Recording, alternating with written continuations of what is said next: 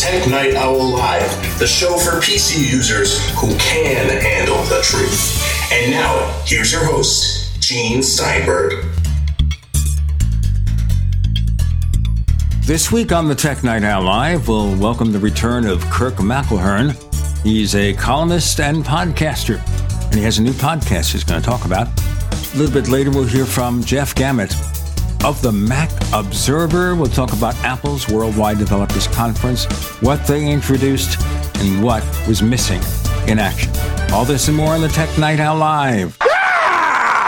We welcome back Kirk McElhearn, who is engaged in so many new projects that we're going to just have fun talking about them. It's been a busy bee and hasn't been too much in rant mode, except perhaps on his own shows. So we can kind of rant. I'm going to rant quickly about Skype. Skype has a nasty habit of reverting its settings. So, for example, we use for the show an external mic mixer. No big deal, just not an unusual thing. Problem with Skype is sometimes it reverts back to your standard mic. So when you're talking to somebody, they are hearing you from your internal mic and everything sounds weird. Like Kurt could barely understand me, which may be a benefit. Could be, yeah. So I have all sorts of problems with Skype as well. I use it to record podcasts. And frankly, I was very pleased to see that Apple announced FaceTime with group chats up 32 people. Now, I would never do it with 32 people, but I do one podcast where there are 3 co-hosts. And if we have a guest, that makes 4 people. Other podcasts with 2 people and a guest, that makes 3. We've long wanted to use FaceTime instead of Skype, but you can only use FaceTime with 2 people. So I look forward to that. They showed that on iOS. They didn't show it on the Mac, and I don't know if they're rolling it out for the Mac right away. I would assume they'll have to. But even if you're running 4 or 8 conferences simultaneously, what kind of bandwidth, what kind of resources that pick up? Well, if you remember when iChat did that, what did they call that? iChat theater mode, where you could have multiple people? One of the computers was hosting the chat, and that computer had to have certain characteristics, RAM and CPU and stuff like that. It goes back a number of years. There's nothing like that in Skype, and it seems like it's the Skype server that does all the heavy lifting, that basically the bandwidth needed for a single person is what they're sending, and they're receiving a sort of an aggregate from Skype. I'm assuming that they've worked that out with FaceTime to make it work, because if they're going to do this on mobile with, 6 people, you can't be having, hundreds of megabytes needed to run a conference. People are going to do conference calls like that for a half hour, or families are going to do it maybe even for an hour. It has to be very low bandwidth. Or they require Wi-Fi connectivity, because AT&T and Verizon and these other companies are going to be salivating over the increased bandwidth you'll be using. Yeah, but I think that's all done server side now. I really don't think that's the issue that we had years ago. I think the problem years ago is it was a point-to-point connection with iChat Theater. Again, I'm not sure that was exactly the name.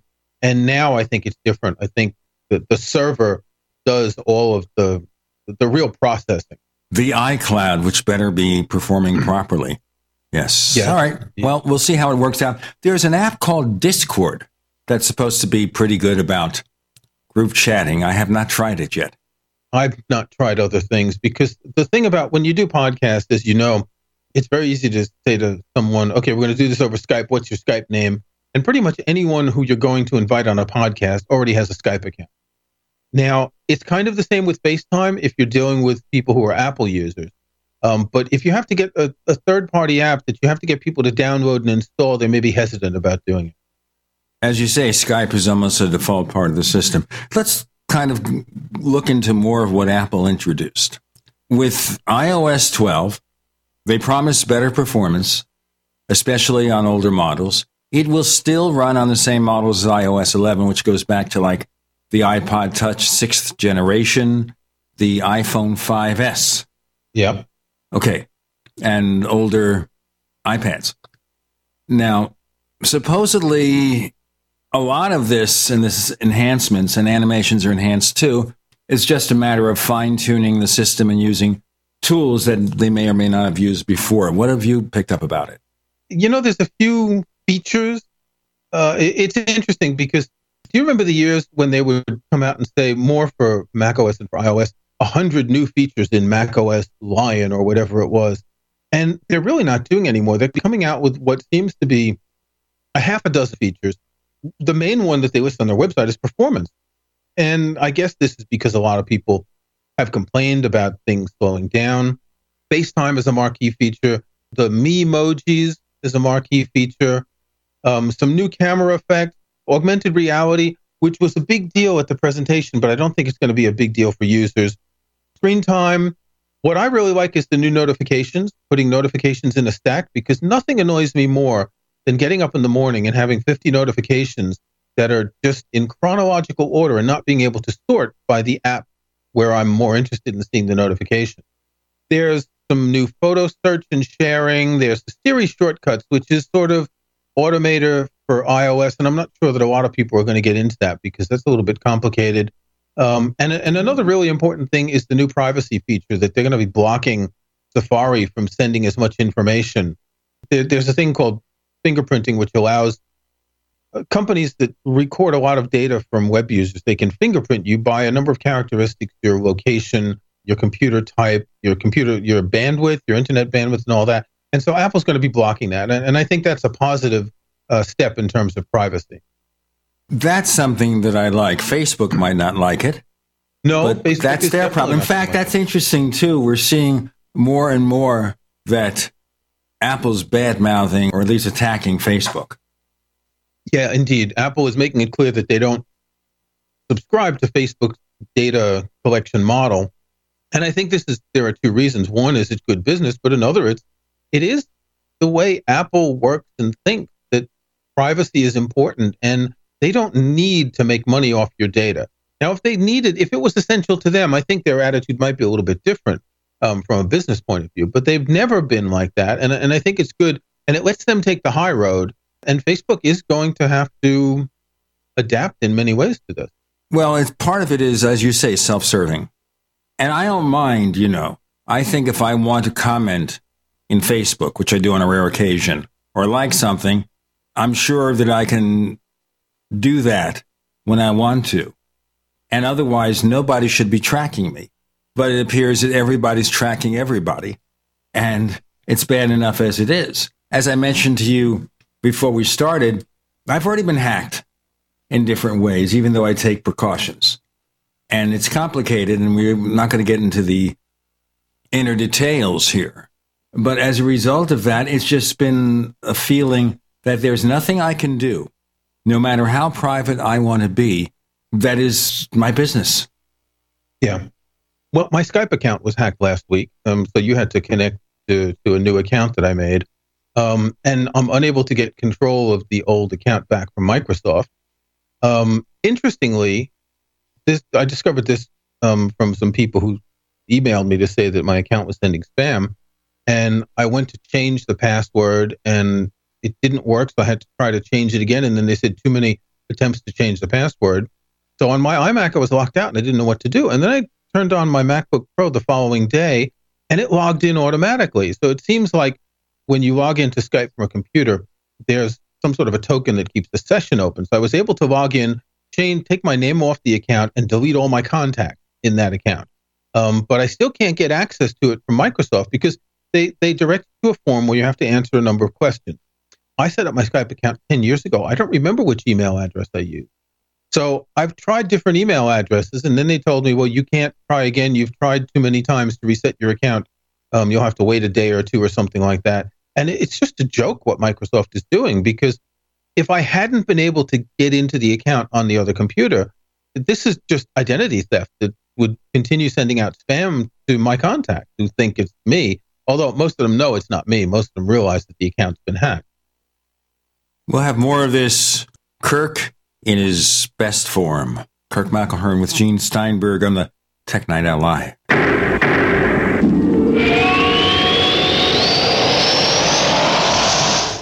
Attack of the Rockoids has been well received by critics and readers alike. It's a thrill-a-minute story you'll never forget. A former U.S. military intelligence officer is haunted by intense dreams about a beautiful woman pleading for his help after a terrible battle in outer space.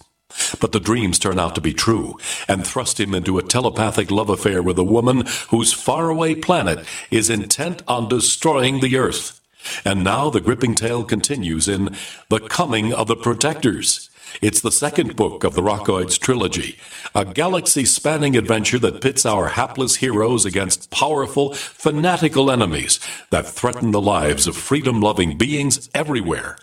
Attack of the Rockoids and The Coming of the Protectors. Classic science fiction at its best, available now. For more details, visit rockoids.com. That's ROCKOIDS.com. Individuals and businesses with tax problems, listen carefully. Do you feel like you're losing control over your finances? If you owe over $10,000 in back taxes or have unfiled tax returns, we can help you take back control. The IRS is the largest and most aggressive collection agency in the world, and they can seize your bank account, garnish your paycheck, close your business, and file criminal charges. Take control of your tax problems now by calling the experts at Tax Mediation Services and take advantage of the Fresh Start program and new laws that may allow us to negotiate a settlement for the lowest amount possible. Our team of tax attorneys and enrolled agents can stop collections and get you protected so you can take control of your financial future. Tax Mediation Services is accredited by the Better Business Bureau. Call now for a free case review and a price protection guaranteed quote. Call Tax Mediation Services now at 800-301-5435. That's 800-301-5435. 800-301-5435. You have been lied to, generation after generation, time after time after time. If you follow the money, then you understand why America's in the condition it's in. You created the Federal Reserve in 1913 through lies. You create 9/11. Through 9/11, you're fighting a war on terror, and now all of a sudden you go into Iraq, which was another lie. This book will open people's eyes. Order now at KillingUncleSamBook.com. KillingUncleSamBook.com. Hi, Peter Vaccaro for ParanormalDate.com. Are you looking for love in all the wrong places? Now you have a chance to change that by signing up for free at ParanormalDate.com.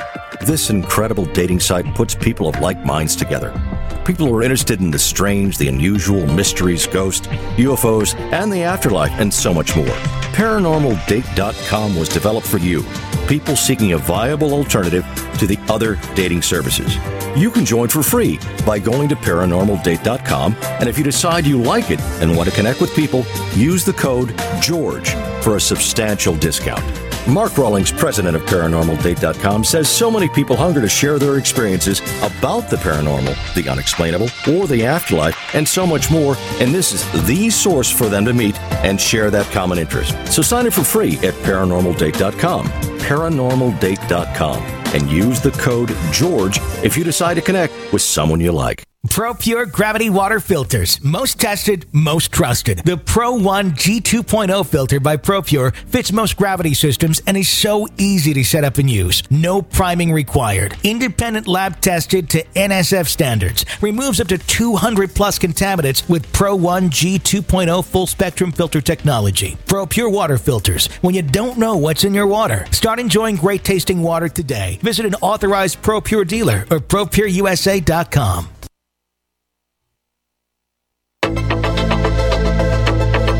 We'd like to hear from you.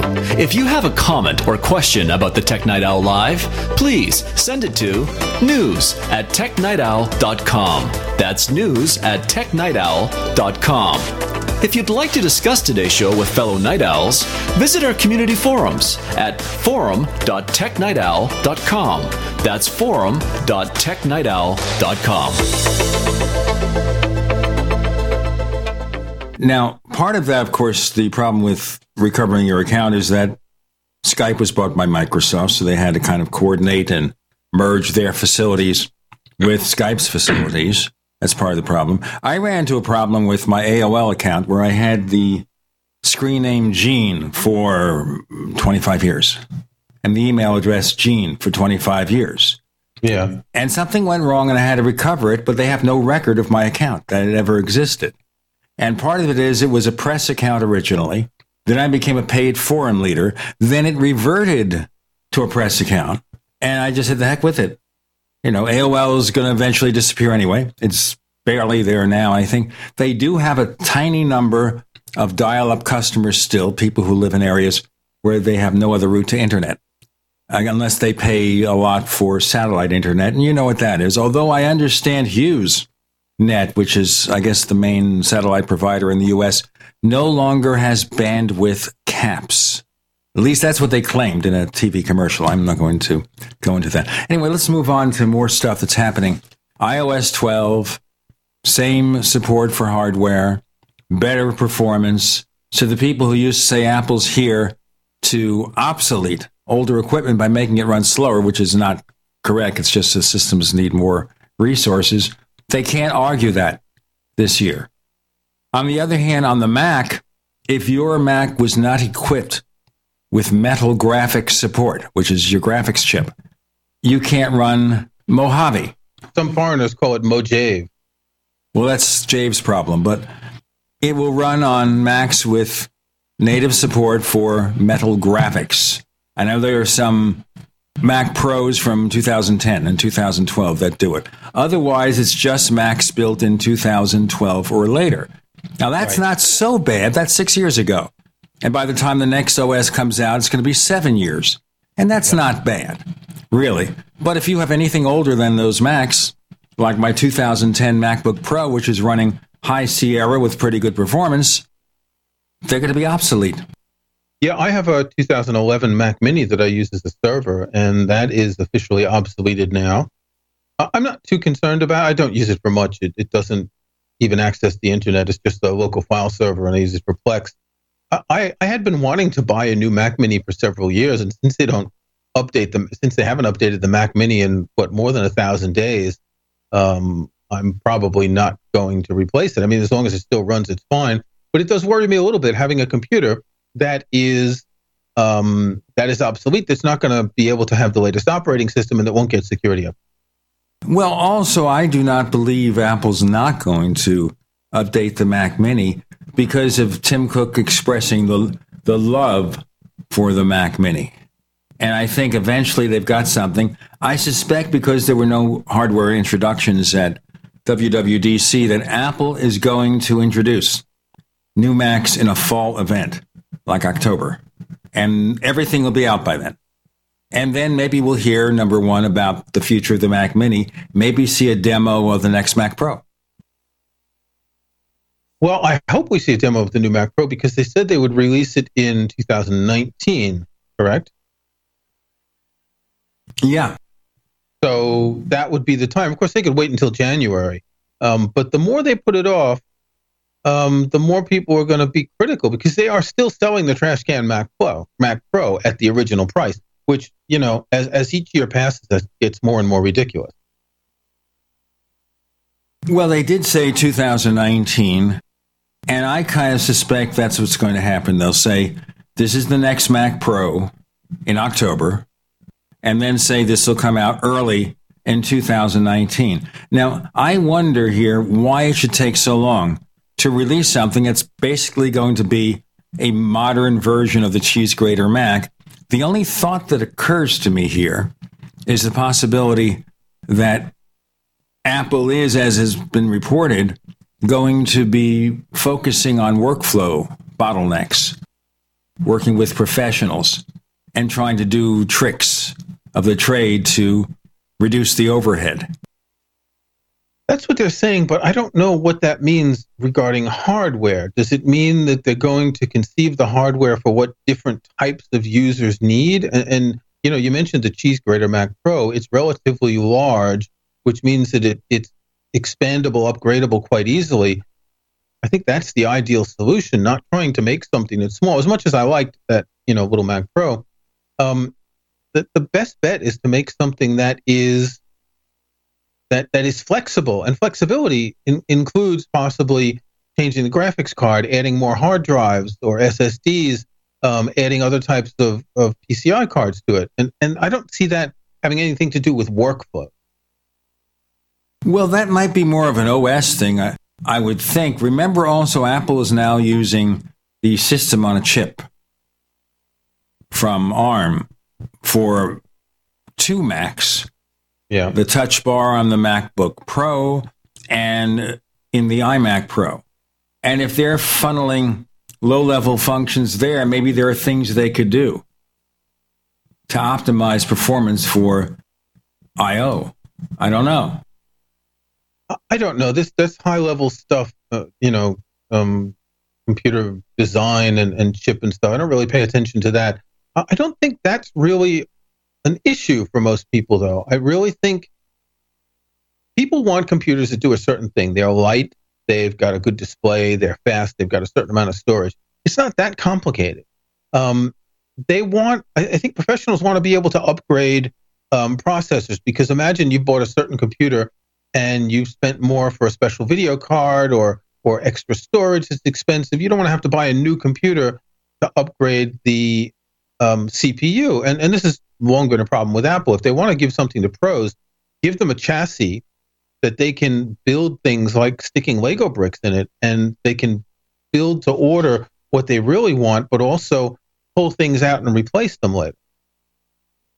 Well, I look forward to seeing what's going to happen, except as far as the Mac Pro is concerned, that's just way out of my league. There's nothing about the Mac Pro that really will interest me, nor the iMac Pro for that matter. That will interest me in my workflow, because a lot of the things I do will never benefit from the 8 cores. And if you look at the various tests that have been done of the iMac Pro, a 4-core iMac maxed out, the regular one, is slightly faster than the Mac Pro. The Mac Pro only comes, or the iMac Pro only comes into its own with 8 core functions or more, which is a small number of apps that benefit in a way that will deal with professionals. Obviously, it starts at $5,000, so Apple knows it's going to be a restricted premium audience, prestige machine. Look, folks, what we could do. And I think a lot of it is, look, folks, what we can do. And for a lot if they make of people, a couple of dollars, that's fine. Are pros. Pardon? I think there are pros who are taking advantage of it. Of course people there working, are. People working with video and photos and graphics. Let's break. Okay, more to come with Kirk McElhearn. I'm Gene Steinberger in the Tech Night Owl Live.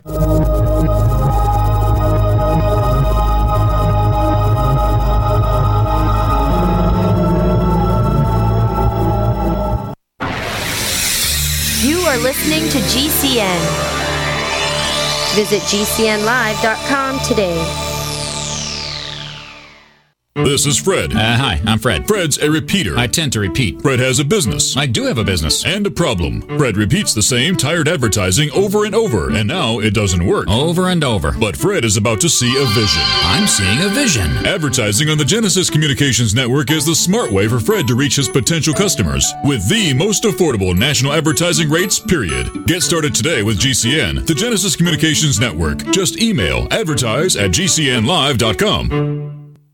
Water is the single most important thing your body needs, so you want to be sure it's the best for you and your family. Since 2005, thousands have depended on Berkey purified water. The Berkey Guy provides the lowest priced filtration systems in every size for incredibly delicious water now and in an emergency. Get to GoBerkey.com or call 877-886-3653. 877-886-3653. GoBerkey.com. Over the last 4 years, 3 of the biggest online precious metals dealers have gone bankrupt and their owners put in prison due to theft and fraud. Having previously purchased precious metals, can you be sure you purchased the right product? Did you receive proper advice? Or were you stung by one of these companies? Miles Franklin has been in business for 29 years without receiving any material customer or regulatory complaints ever. Maintaining an A-plus Better Business Bureau rating and residing in Minnesota, the only state in America that regulates the precious metals industry, making doing business in precious metals with Miles Franklin the safest choice, bar none. Call us at 866-485-4346 and let us review your portfolio at no commitment whatsoever. Again, that's 866-485-4346. Get the peace of mind you deserve in working with the precious metals company with a reputation like Miles Franklin. Again, that's 866-485-4346. Miles Franklin Precious Metals, the name you can trust.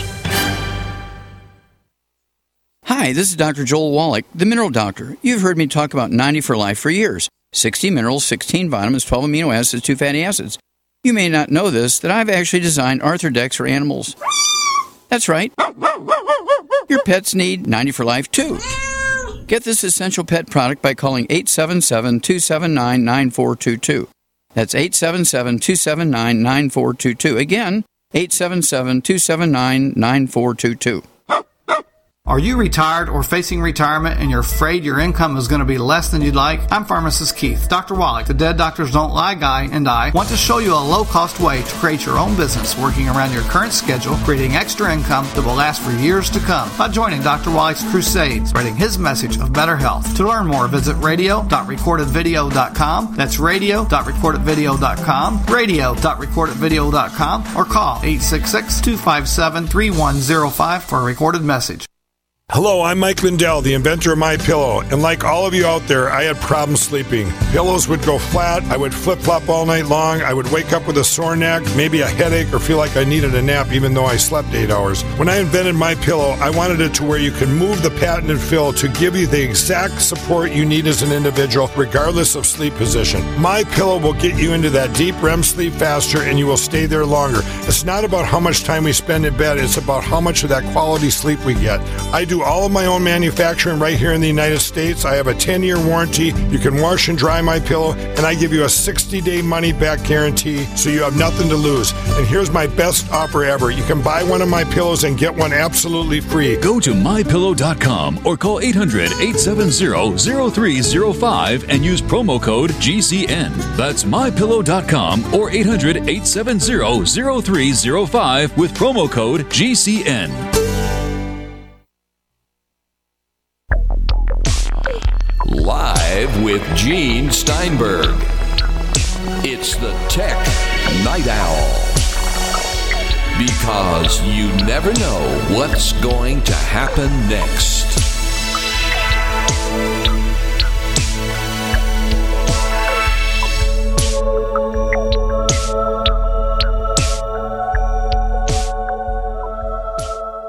If you want a version of the Tech Night Owl Live without the network ads, we offer it.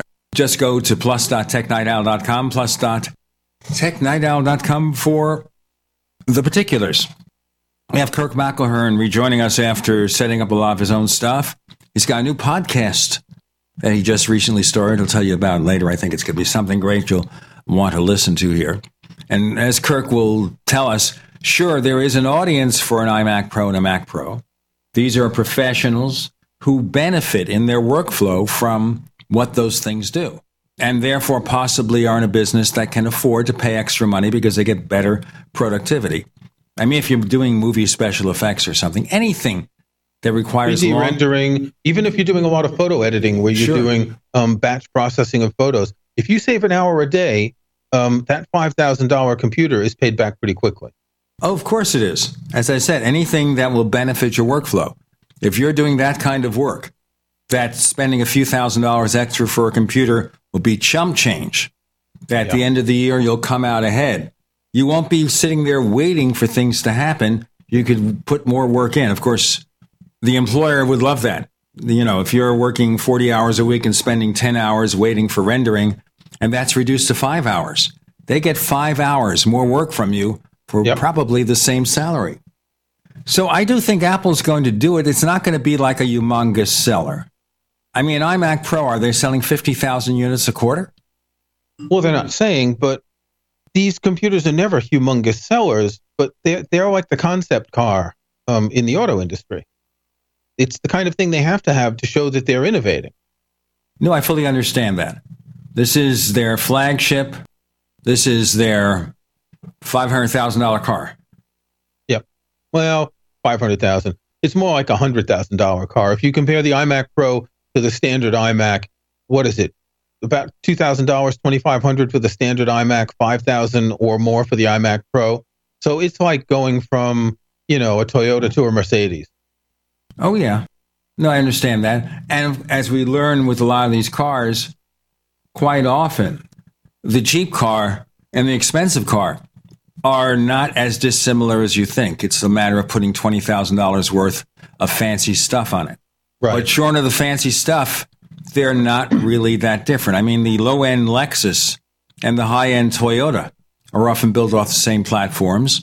The platform that covers the VW Atlas, which is an American SUV, and the new Jetta also powers a couple of Audi models. Same platform. And the platform of the iMac is the same as the iMac Pro. The body's the same. A lot of the innards are the same. The display is the same. It's basically the processor, the RAM, the amount of storage that changes. I mean, the biggest difference is the processor, but the innards are relatively similar. So it's based on the same design. It's the same idea if you think about it. And it's just as hard to open it. You have to undo the adhesive. If you want to change the RAM, though, on the iMac Pro, you got to take the top off, the display off. It's not like the 27-inch iMac, which has a very convenient bottom cover. I suppose that's because of the cooling systems and everything. That dictated the placement of the RAM. Yeah. As a result of which it's not on the bottom. It doesn't mean they couldn't put a cover like 1/3 of the way through or something like that.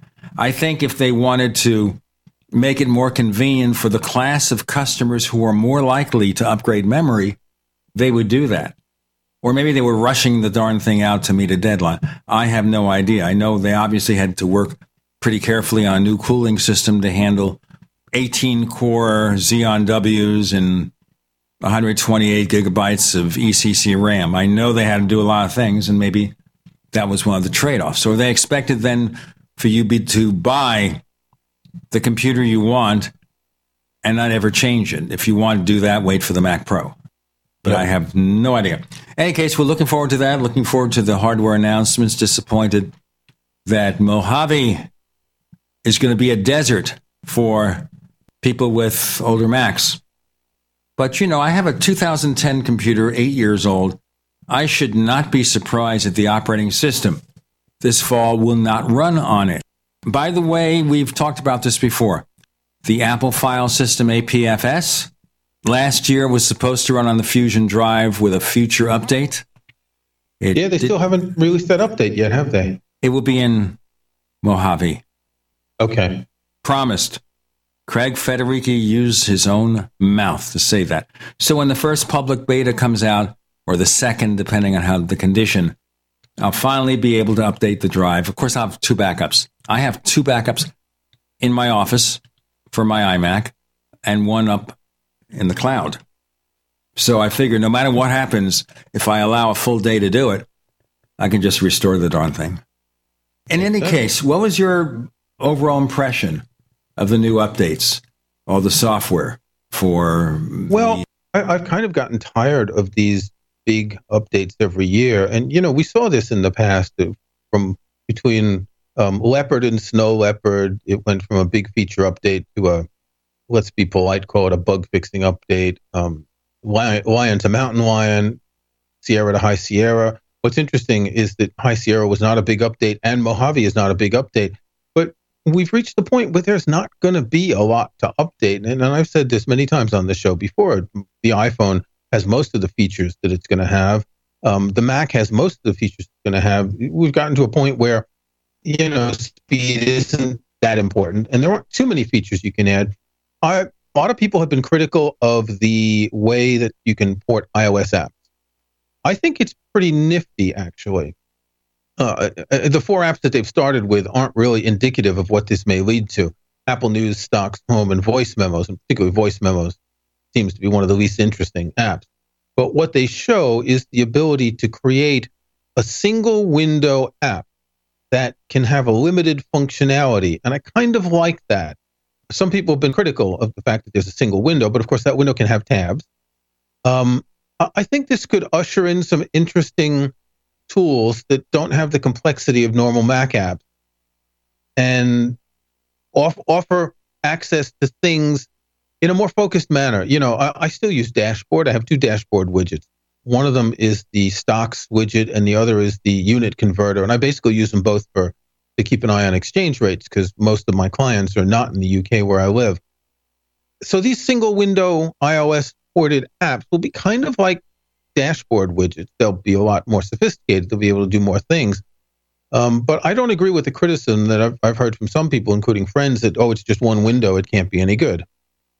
Well, this is not unusual for Apple. They used to have desk accessories years ago. You're going way back. And that goes way back. It goes back to the 70s and everything. But to me, the iOS apps being ported to the Mac are desk accessories. Well, they can do a lot more. I mean, the News app is basically an RSS reader, and it uses WebKit to display web pages. It's more than just a desk accessory, but the fact that it's focused. I mean, the Home app is a good example. That's closer to a desk accessory. You have a few tabs, you have a few buttons to turn things on and off, the same as you do on an iOS device. It's a tool more than anything else. But some of these apps will be apps that are interesting. And, when you think of the number of iOS apps that exist, and a lot of developers might want to start porting their apps, I think we might see some interesting possibilities.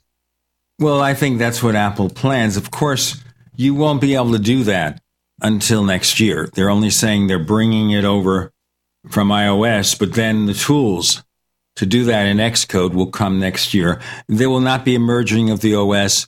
There will not be a touchscreen-based Mac. No, and that's a good thing. They have to work with a keyboard and a mouse or a trackpad. The touchscreen is definitely a problem. We have more to come. We have more to come with Kirk McElhearn. I'm Gene Steinberger in the Tech Night Owl Live.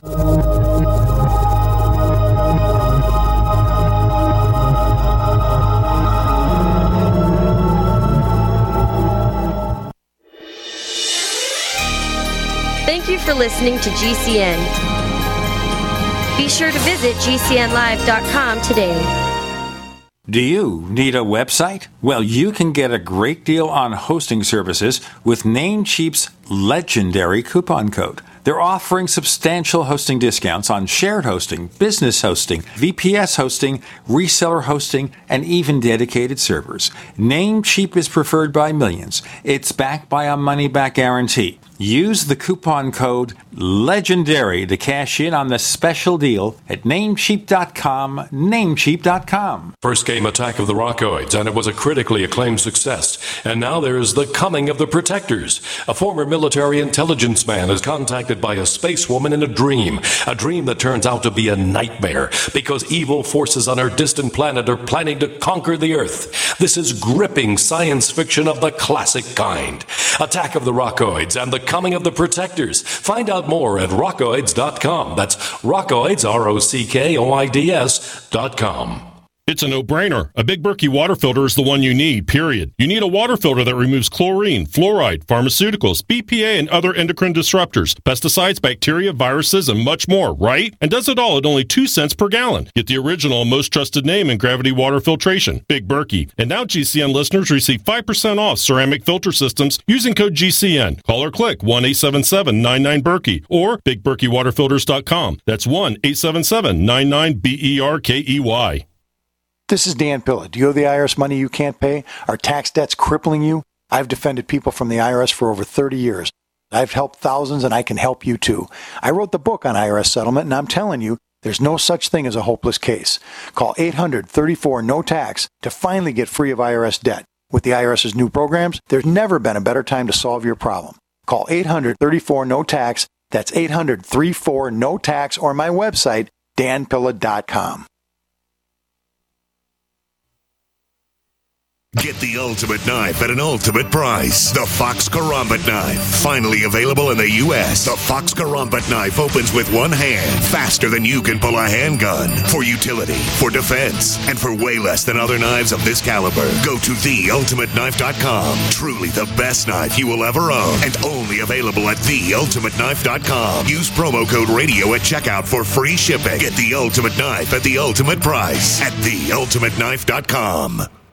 It's been said, any society is only 3 missed meals away from chaos. Those times may be near. Think about it. Our country faces multiple terrorist threats and aggressions from Russia and North Korea. Social unrest and violent marches yet again may lead to looting of stores and city shutdowns. And our crumbling infrastructure leaves our power grid vulnerable to long-term outages from a single cyber attack. When the chaos from any one of these threats arises, the government knows it can't provide during a widespread national emergency. That's why you need your own plan for self-reliance. That's where My Patriot Supply comes in. Get a 4-week survival food supply for only $99. That includes breakfast, lunches, and dinners. Order online at preparewithgcn.com. $99 for 4 weeks of survival food that tastes like homemade cooking and lasts up to 25 years from My Patriot Supply. Get your kits today at preparewithgcn.com. Free shipping is included. Preparewithgcn.com.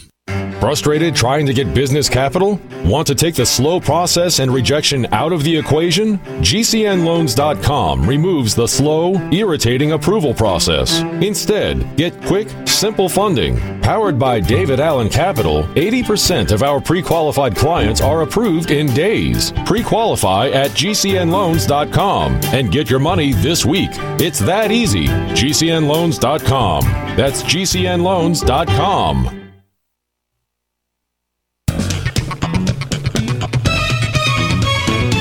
Do you know what's going to happen next? Well, here's the Tech Night Owl. Live with Gene Steinberg.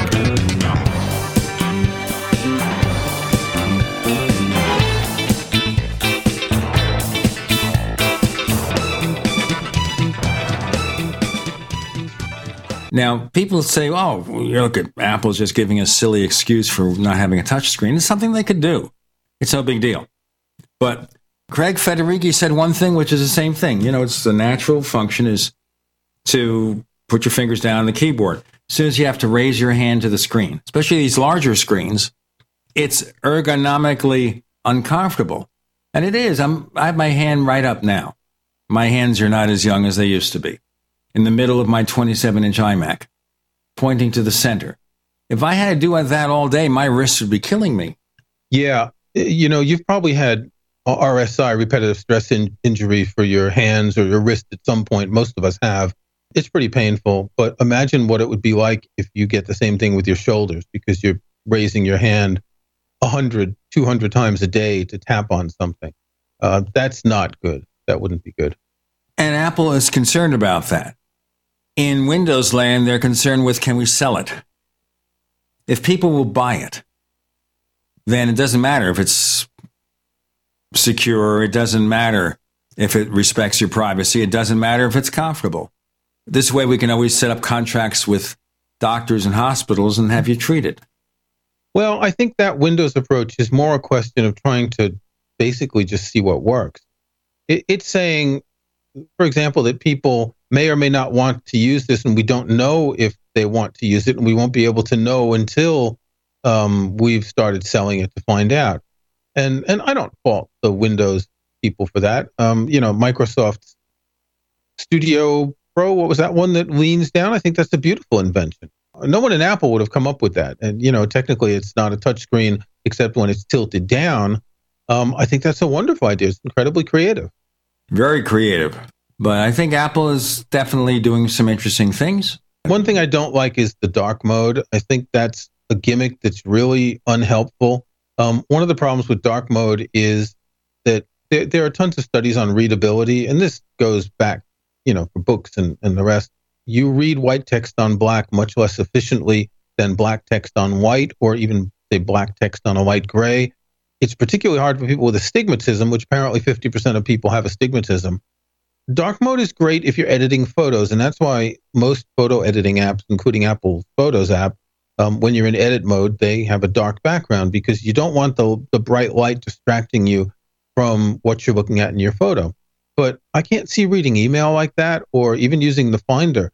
I kind of regret that it is an all or nothing setting, that maybe there are apps where it would be useful. And if you could set it in the app as opposed to the overall operating system, that could be a good way to use it in areas where it's efficient. But, you know, it's a young person's game, that kind of thing. Young people who have better eyesight are going to choose this because they're able to read it. But it's not really helpful for most people. Well, there was a published report here that Apple would dial back expected features for iOS 12, Mojave, and focus on performance issues. It looks like it's half and half. Well, they have to have some features. They have to have some marquee features because they need to have the flashy screenshot. but there aren't many. If you look, there's maybe a half a dozen features, and some of them go across the 2 operating systems, the Safari privacy thing. Again, it's not like the days when they would tout 100 new features in this operating system. And there are an awful lot more features than what they presented. There are these little features that are under the hood or that they just didn't mention. I mean, there's quite a few. But they're not selling the operating. Well, first of all, they're not selling the operating systems. They're free, but they're not trying to market them based on a vast number of features. I think they've realized that people don't pay attention to that. They only can remember a half a dozen features anyway. So pick the best ones, show them off visually, and there's certainly going to be others. They don't have to talk about all of them.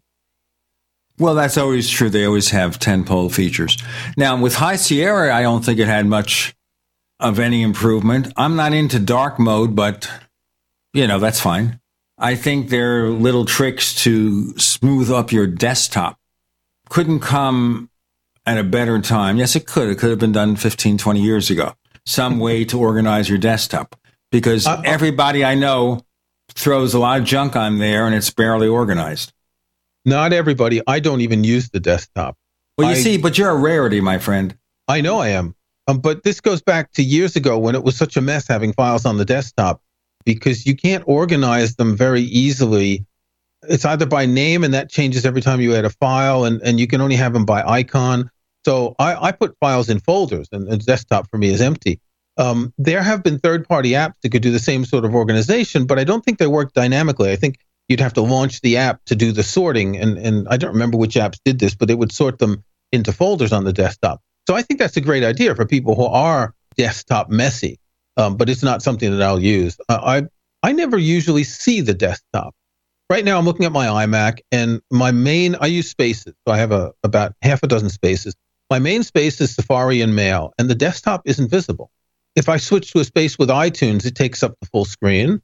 I use Evernote to organize information. It takes up most of the screen, and I see a tiny bit of desktop. It's like I don't care what the desktop image is. For me, I just use a solid blue color because it's the least disturbing. I don't care about this image that's going to change dynamically according to the time of day.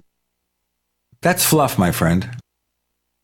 Well, that's the fluff that they're going to have in the Apple Store when you come in and you just see it and it looks cool. And, it doesn't really help you. But now, if you do see the desktop during the day, it would help you to, it would help you to have a darker picture as the sun goes down. Not so much now in summer, but as you get to winter at the end of the day, you don't want a bright picture on your computer screen if it's dark around you or if it's getting dark around you. So there is a certain amount of logic, but they already built in, what's it called? I'm going to displays preference, night shift. They already built in night shift. They already built in night shift to change the color tone of the display. It doesn't change the brightness of the display, but it changes the spectrum of the color tone. Sounds to me like dark mode is just night shift on steroids. Well, dark mode makes everything dark, but it's the desktop picture, which is dynamic. I know a developer who looked at it, and the dynamic desktop picture is made up of 16 HEIF files that sort of fade one into the other, and he thinks that it'll be possible to make a utility to create your own dynamic desktop pictures, which of course, wouldn't surprise me. But you need to get 16 pictures with the different light, and the way Apple did it, it's not just the amount of light, it's the shading as well. So it wouldn't be easy to do that. You'd probably have to go out. I think Apple's desktop image with the sand dune is a 3D render. I don't think it's a photo. You'd have to go out and spend a day taking photos from dawn until dusk to be able to get the photos with the change in luminosity and the change in shadow of what you're doing. And I'm sure that there are people who will do this, and I'm sure Apple's going to maybe include some other dynamic desktop pictures. But it's a lot of work. It's not just pasting together 16 images to be able to do that. Now, I'm just covering one more thing here. In iOS 12, you have kind of an automator-like functionality with Siri. Right. And I'm thinking here, it's AppleScript. And I remember when Sal Segoyan, the AppleScript evangelist from Apple, left the company and everybody was saying AppleScript is gone. AppleScript is gone. And now what's going on? They're adding that capability to iOS 12 using Siri. And obviously they're starting to put more work into Siri to make it do things that you can't possibly do with Alexa and with Google's Assistant. Well, it's not AppleScript. It's closer to Automator. And what Apple did is they bought an iOS app called Workflow, which was a sort of Automator for iOS, and that's what they've turned into this shortcut thing. Interestingly, Sal Soghoian is working for Omni now, the company that makes OmniFocus, and he's doing a lot of automation for them. I think Apple bought this Workflow app because it was getting a lot of attention among the geek crowd. It's not an average user thing. And when you look at the demo and when you look on the Apple site to see what you need to do to set up a routine, it looks a bit complicated for most people. I'm not convinced this is going to get a lot of use, but we'll have to see. I can't see personally using it too much, but again, I work at home like you. I don't have to set up something so that when I leave from work to go home, the thermostat changes and my lights go on at a certain time and all that. I don't need that kind of thing. In fact, I don't need it even if I didn't work at home. We got more to come with Kirk McElhearn on the Tech Night Owl Live.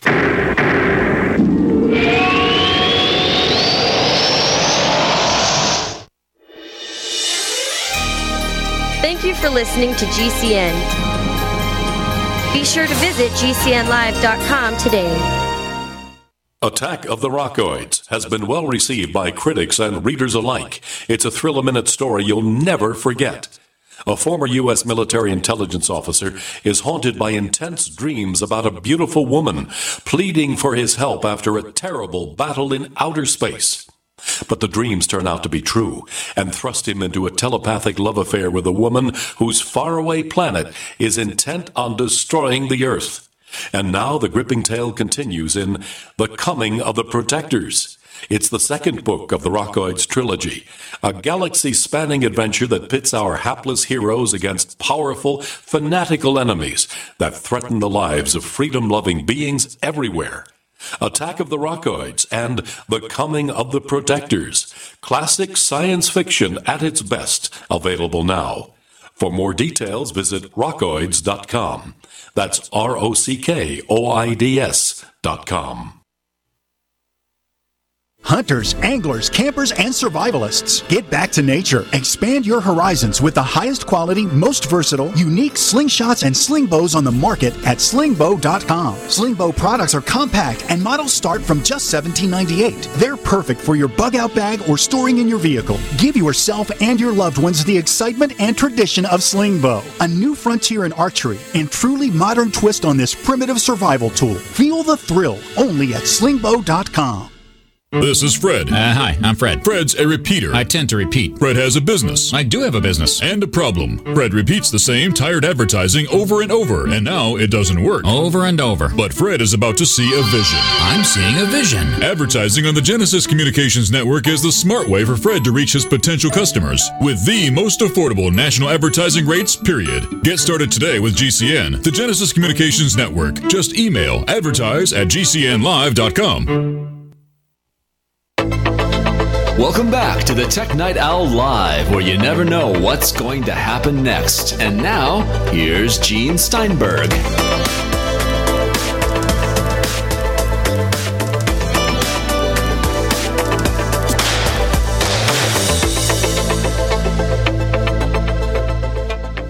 The point you raised here is about HomeKit kind of stuff, where you automate different functions. Do you really need the air conditioner to go down a couple of degrees when you get home because you're saving electricity?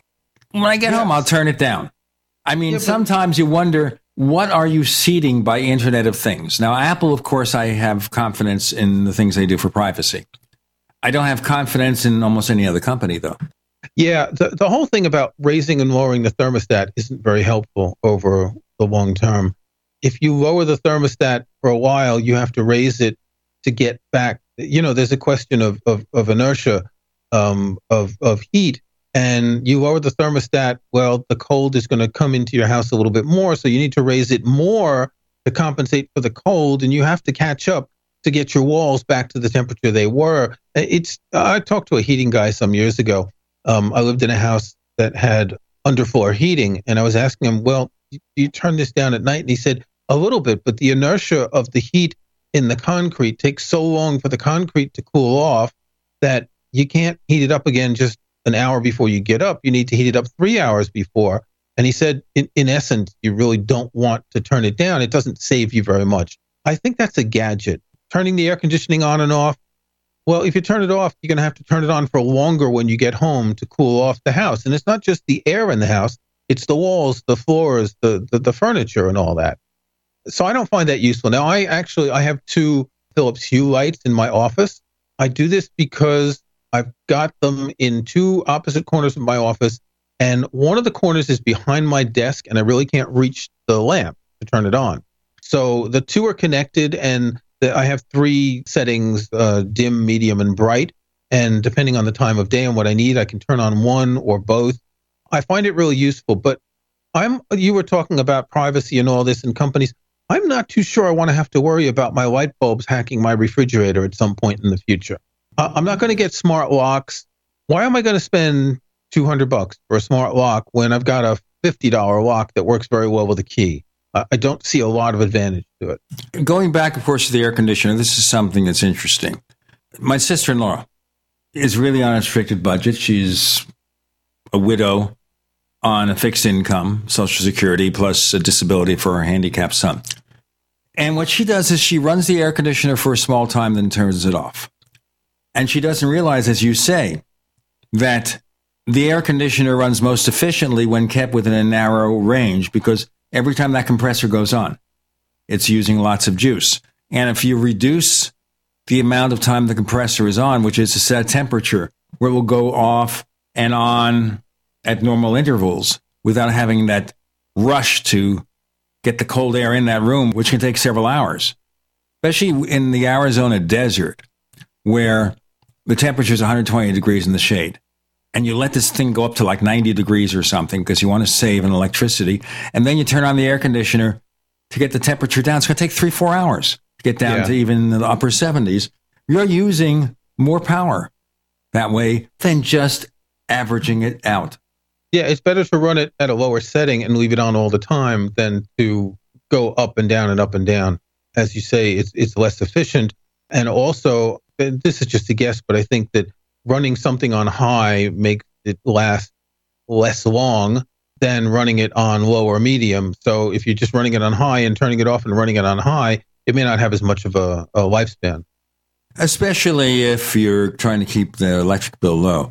And there is one electric company here in Arizona called SRP, and they have a feature called M-Power. And the way M-Power works is, and you save money on your total bill each month, by the way, to do it this way. Instead of postpaid, it's prepaid, like getting some of these track phones or something, where you buy $100 worth of electricity on a smart card. And it beeps at you once it gets below $10. So you recharge it. Obviously, if you run out of the charge, then your electricity goes off. But there, if you're short that day, put $5 in. Depending on the time of season, it may only run a few hours, but put $5 in. Keep it going. The next day, put $15 in. And because they don't have to bill you, they could save you money. I don't know what it is. Someone said 10 or 20%. So this is a way of delivering electricity. But if you're using up excessive amounts in short times, suddenly your power is going to go off when you run out of it. Then you're going to run to the store or run to the kiosk at a supermarket somewhere and recharge your smart card. Yeah, that's an odd system. They do that here, but only for people who have had their electricity cut off. So after that happens, they have to get a special meter, and they can only use electricity with a smart card because they're not trusted to be billed. That seems to me like not an ideal way to do something like that.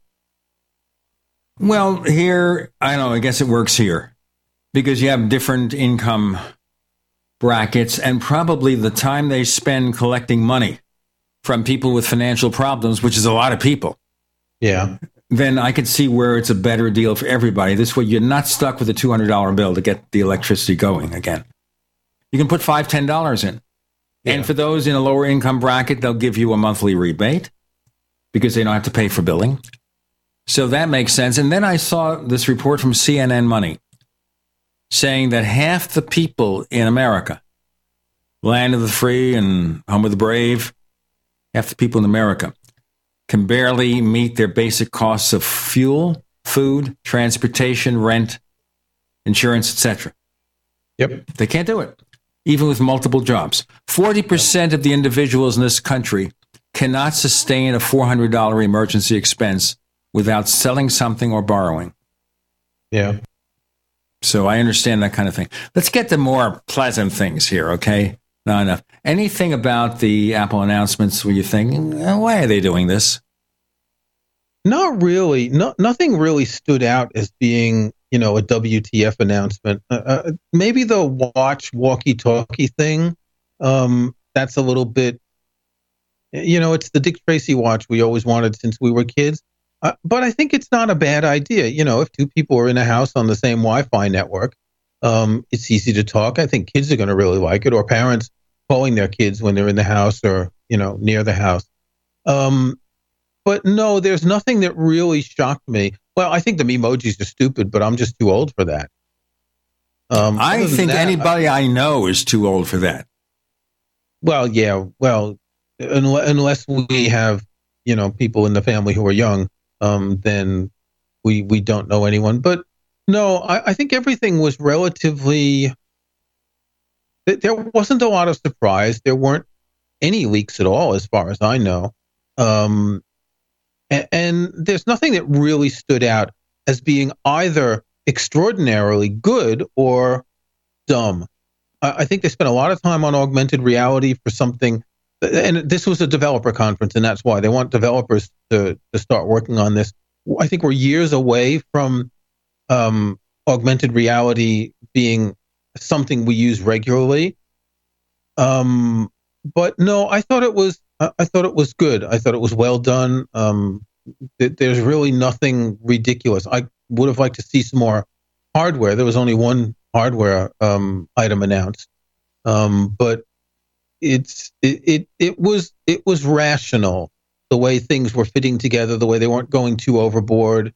I thought it was well done. Also, some of the features, the privacy, the improved performance on iOS 12, the optimizations for animation, all this other stuff, led one to conclude that Apple is paying a lot of respect to its customers. Yeah, and there's a feature for the Apple Watch where workouts will start automatically. And people have been asking for this for years because the Fitbit can do this. I mean, it detects that you're moving faster. And it says, well, hey, this must be a workout. And that way, if you do care about tracking your workouts, you'll be able to not be upset that you forgot. You're training for a marathon or something. You want to track all this stuff, and you forgot to turn on the workout, and you've run 20 miles. This way, it'll be done automatically. And that's just a sort of ease of use thing that isn't too complicated when you think about it. Again, if the Fitbit can do it, and even the Fitbit One, which is the clip-on Fitbit, can do it, it's not that hard for the Apple Watch. We got more to come. One more segment with Kirk McElhearn. I'm Gene Steinberg. You're in the Tech Night Owl Live.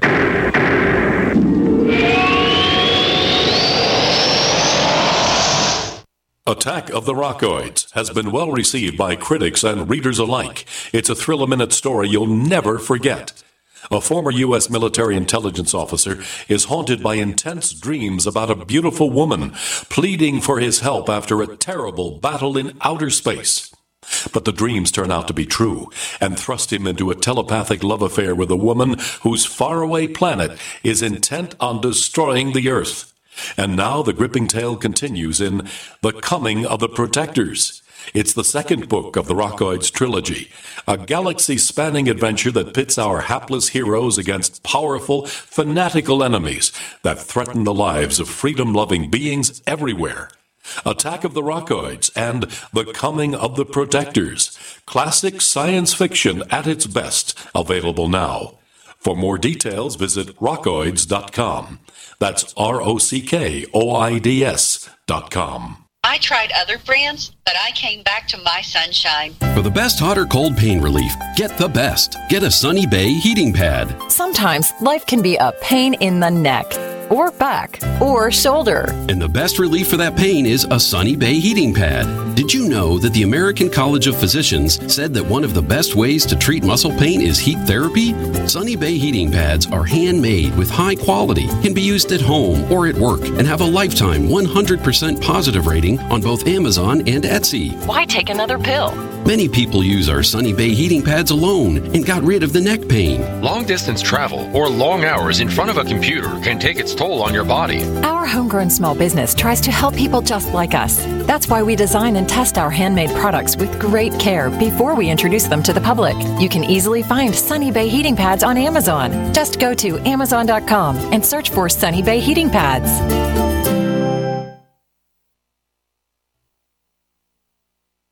This is Dan Pilla. Do you owe the IRS money you can't pay? Are tax debts crippling you? I've defended people from the IRS for over 30 years. I've helped thousands, and I can help you too. I wrote the book on IRS settlement, and I'm telling you, there's no such thing as a hopeless case. Call 800-34-NO-TAX to finally get free of IRS debt. With the IRS's new programs, there's never been a better time to solve your problem. Call 800-34-NO-TAX. That's 800-34-NO-TAX, or my website, danpilla.com. You haven't experienced yogurt until you've tried a Mossy, embodying health and flavor in a true whole milk, green-fed dairy beverage. Every sip pays homage to our old world cows and the ancient culturing methods their milk benefits from. With over 30 probiotics, a Mossy's undeniably nutritious, refined, cultured sensation bolsters your health and awakens your passion for dairy. A Mossy's so good, and you need to try it. Contact your Youngevity distributor or call 877-878-4203 or go to gcnteam.com. Are you one of the 70% of Americans that want to own your own business? Afraid to leave the security of your current job to pursue your dreams? I'm Pharmacist Keith. Dr. Wallach, the Dead Doctors Don't Lie guy, and myself want to show you a low-cost way to create your own business, working around your current job schedule, creating an extra income for you and your family by joining his crusade, spreading his message of better health. To learn more, visit radio.recordedvideo.com, radio.recordedvideo.com. That's radio.recordedvideo.com. This is Fred. Hi, I'm Fred. Fred's a repeater. I tend to repeat. Fred has a business. I do have a business. And a problem. Fred repeats the same tired advertising over and over, and now it doesn't work. Over and over. But Fred is about to see a vision. I'm seeing a vision. Advertising on the Genesis Communications Network is the smart way for Fred to reach his potential customers with the most affordable national advertising rates, period. Get started today with GCN, the Genesis Communications Network. Just email advertise@gcnlive.com.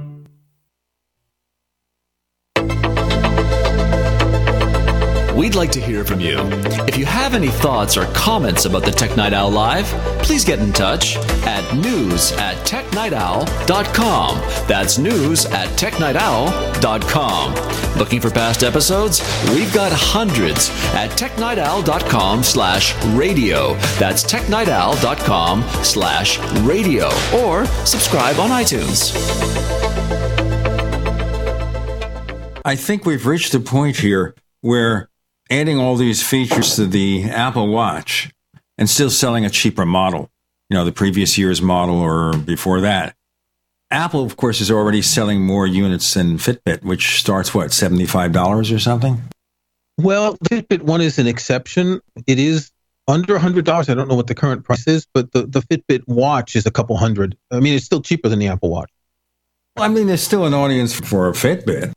There is, because there are a lot of people who don't want all the stuff the Apple Watch does. They just want something to record activity. My son still uses a Nike watch with GPS so he can track his running. He doesn't want an Apple Watch, and he's really an Apple fanboy. I sent him an Apple Watch. When I bought the Series 3, I sent him the Apple Watch Series 2, and he only used it a few times. He doesn't really like it. I understand that. I might get an Apple Watch someday, but I have this $12.88 Walmart watch, and it gains a few seconds every month. I have to adjust it. The calendar is dumb. It doesn't know months that are less than 31 days. But $12.88, it's a 3-year-old watch. I have to replace the battery every year for less than $6 at Walmart, and they do it for you. It's not like the jewelry store charges $15. So at this point, for what I need a watch, which is to tell the time, I'm happy. I have my iPhone. Someday, if someone buys me an Apple Watch, I would not refuse it. I would certainly be happy to try one. I just haven't seen the need yet. Yeah, it's not for everyone. This is the kind of thing that, for me, I bought it because I write about it. And we've talked in the past over the years that I used it for a while and then I stopped using it and then I used it again. The thing that got me hooked this time was the ability to automatically unlock my Mac.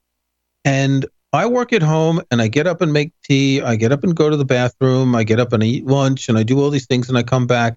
And it's just annoying to keep typing a password. And frankly, that was the one thing that pushed me over the edge. I mean, the other feature I like the most is notifications. I get a tap when there's a message or it rings when there's a phone call. But the ability to unlock my Mac is what made it really practical. You have a new podcast. Can you tell us about it? I do have a new podcast. Together with Jeff Carlson, who's a fellow Take Control author, we have launched a podcast called PhotoActive. This is a podcast about photography in the Apple ecosystem. We realized that this is a niche that's really not covered and that there are, 500 million people who take pictures with iPhones and all sorts of photo enthusiasts who have, more expensive cameras and who use Apple products, who use the Mac to edit photos and manage a photo library, or who use an iPhone and a camera. And we thought it would be a good idea to launch a podcast to talk about how you work with photography and Apple products. We launched it last Friday. At the time of broadcast of this show, we'll have 2 episodes out. It's proving far more popular than we had expected. And we're looking forward to sharing our knowledge about Apple products and photography with other people, and also getting feedback from them in a Facebook group that we've set up so we can exchange photos and tips and things like that with people. Look forward to its continued success. What particular issues are you ranting about on the show? We're not ranting. We're discussing. The first episode was essentially an introduction to introduce Jeff and myself and to say what we're going to talk about. The second episode, we talked about managing a photo library. Do you want to use Apple Photos and iCloud Photo Library? Do you want to use Lightroom? Do you want to use Google Photos? Do you want to use something like Dropbox? And this is an issue for a lot of people, depending on how many photos they have in their library, what their bandwidth is, if they're putting them in the cloud. So each episode, we're going to talk about one specific element of photography. In the third episode, we're going to talk about converting color photos to black and white, because there are a number of different ways you can do this. And we're going to just cover all of the options that are available on a Mac using Apple software and third-party software with an iPhone, an iPad, and all of that. Apple is a great platform for photography. The camera on the new iPhone, the last couple of iPhones, is really quite interesting, with portrait mode and live photos. And the ability to work with photos on a Mac, there's a lot more flexibility than there is on Windows. And it's an area where there is a very wide range of software, both, again, for the Mac and for iOS. Now, when we talk about photos and stuff, there is kind of a ticking time bomb here for people with the older versions of Adobe's apps. So, for example, I have Photoshop 5.5. Wow, that's old. That's old. It's the next to last version before they went cloud.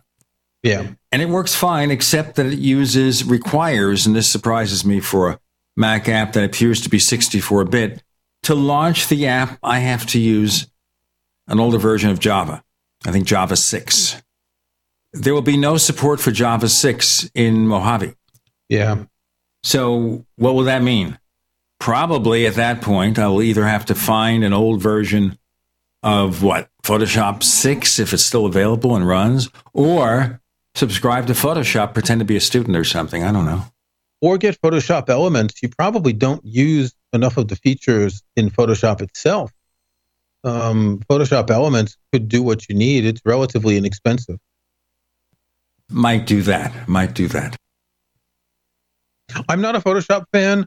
I find that for what I do, Apple Photos is good for 90% of my editing. I do use a couple of other apps, Affinity Photo, Luminar, and some other specific things, but it's mostly Apple Photos because I don't like to spend a lot of time editing photos and tweaking things like that. I'm more interested in taking pictures as pictures rather than spending my time on a computer playing with the pictures. But I understand people who do want to do that.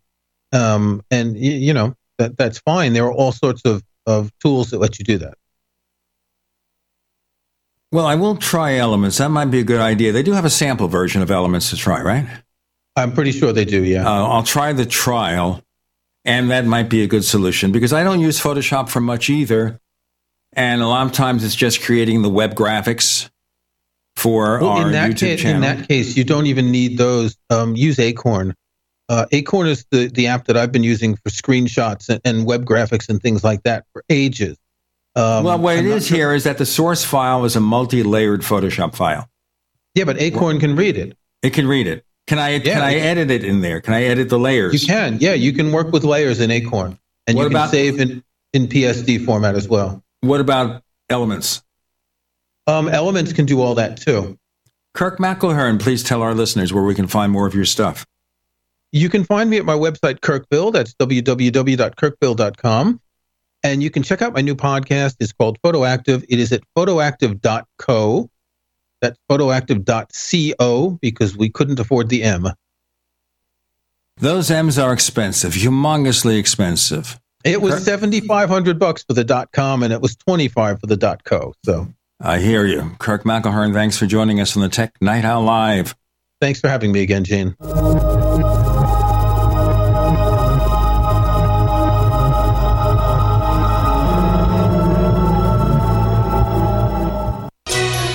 Thank you for listening to GCN. Visit GCNlive.com today. Bacon lovers, we ship free.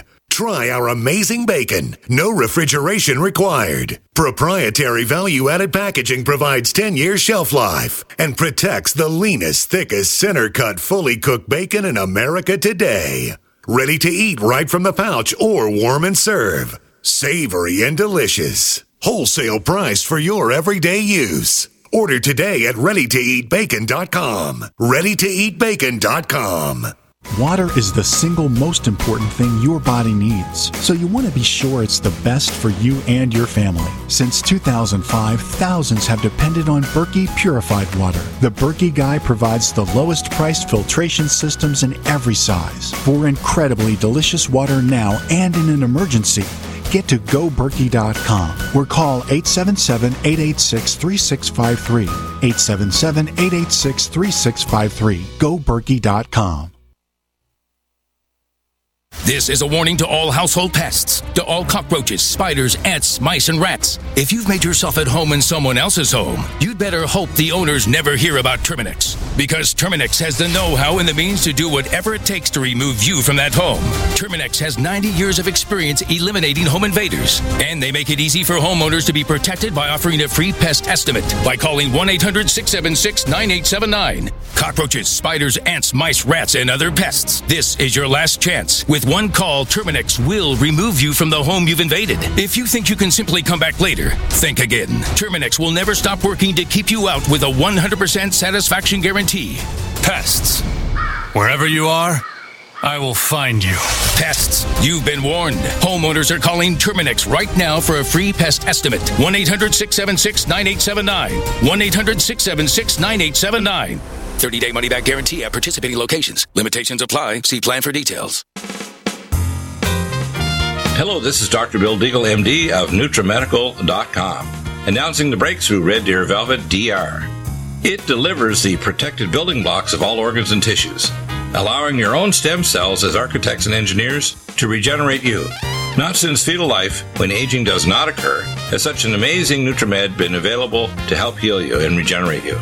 Anti-aging requires that you correct mineral, activated nutraceutical, and jump the gene defects and poor diet you have to deliver the cellular tools for regeneration. You must remove old damaged cells and replace them with your young healthy cells to wind the biological clock to a younger you. Order your Red Deer Velvet DR now at NutriMedical.com 24/7 or 888-212-8871. That's NutriMedical, N-U-T-R-I, Medical, MEDICAL.com. Or call our order line 888-212-8871.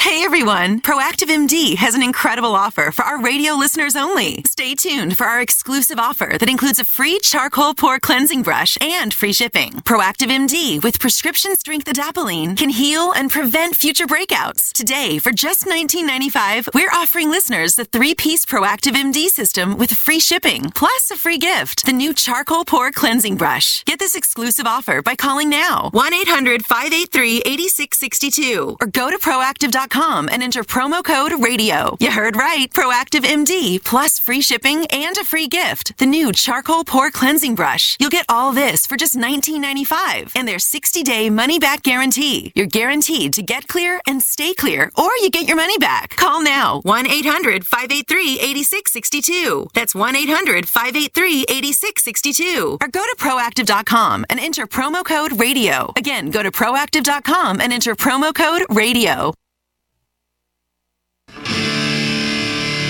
What's going to happen next? You never know when you're listening to the Tech Night Owl live with Gene Steinberg.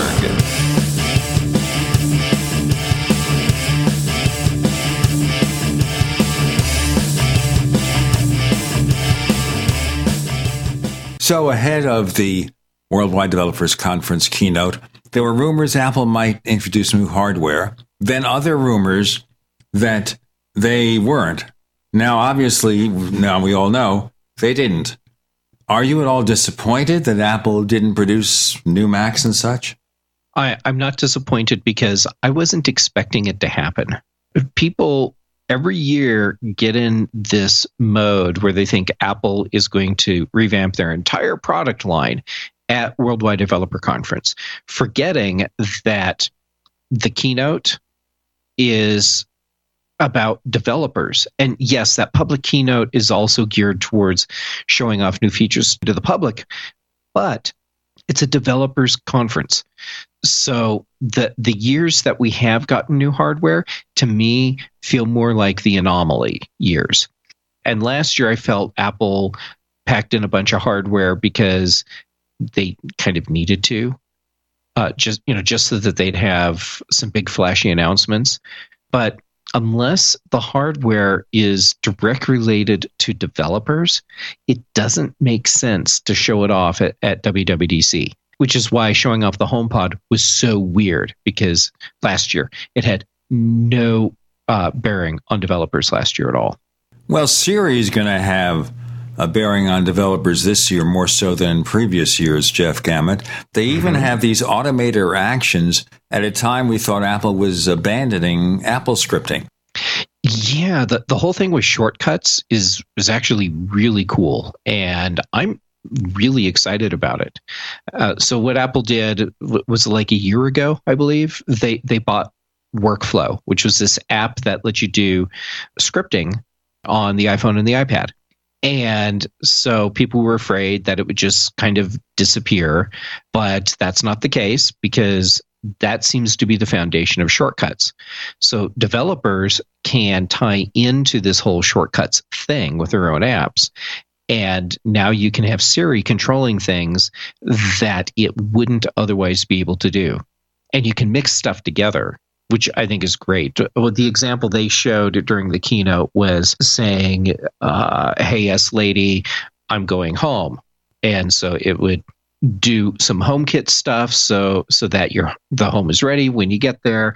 It sends off a text message to let someone else know that you're heading out and on your way home. And then it starts the right music playlist for your trip home. And, just mixed all these things together. So this looks really cool. And I think it's going to make Siri substantially more useful for a lot more people. Now, Apple never buys a company unless there's something going on. They're not going to buy an app unless they had a purpose. And obviously, we see what the purpose was. I mean, Siri was a product that Apple acquired years ago. Mm-hmm. So we know that they don't spend that money willy-nilly. They're not just going to buy some big company and say, this will cause synergies, and then fire half the people. Just look at T-Mobile and Sprint. Do you really believe that all the employees at these two companies combined will still be there a year or two from now if that merger goes through? Really? No, of course not. But it seems Apple, they knew exactly what they're going for when they bought Workflow. They wanted the people and they wanted the product. Of course, automator actions on the Mac are not difficult, but only a small number of people use it. I wonder what Sal Segovian, the ex-Apple scripting guy from Apple, now somewhere else, thinks about iOS 12 and what it's going to bring. I haven't had a chance to talk with Sal and ask him. My guess is that overall he's pleased because the whole thing with scripting on the Mac and now on iOS, and then him not being part of the company anymore, he still has a really serious love for scripting in general, and especially on the Mac. So my guess is he's looking at what Apple's doing with Workflow, and he's already figuring out cool ways that he can push it beyond what Apple imagined. Now, my response to what Apple's doing is take that, Alexa. Yeah. I've been saying for at least a year now that Apple needed to do something like A Lady Skills for Siri. And that's exactly what they're doing. But they're doing it on a level that Amazon has not even approached. I mean, this whole thing with being able to add in some sort of integration with other products and services, but then being able to group stuff together in a way that you can't do with the A-Lady platform. I mean, it's really cool, and I'm really excited about where this is headed.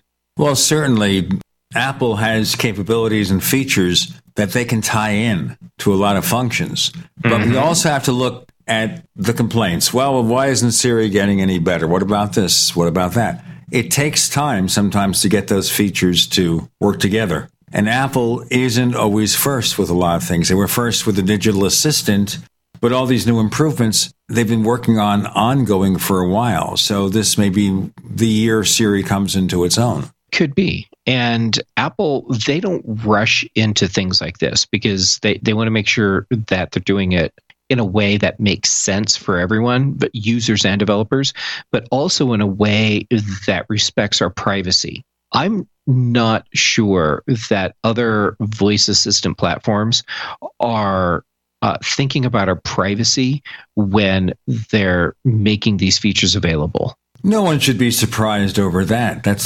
Think about this situation that happened, a week or two back, where somebody's conversation was recorded by Alexa and then sent on to some third party, someone in their contact list.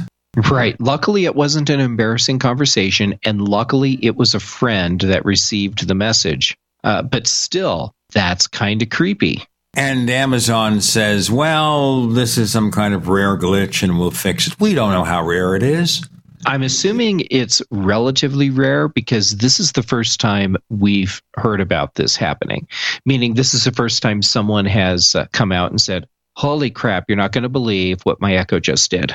And it's the sort of thing I would expect people to be shouting about all the time. I would think it may be somewhat occasional, but Amazon could always work with the person who complains and say, you know what, this is rare. You're the first one it ever happened to, and talk them down. So we really don't know. I just think if it can happen in one case randomly, we have no idea what goes on. And it may go to somebody that we don't know, somebody who's not going to call up and say, why did I get this file? Yeah, it's creepy that it happened, especially because it really calls into question the privacy we're getting from Amazon and the Echo or any Echo compatible device. You know, how much of our personal information is being recorded without us knowing.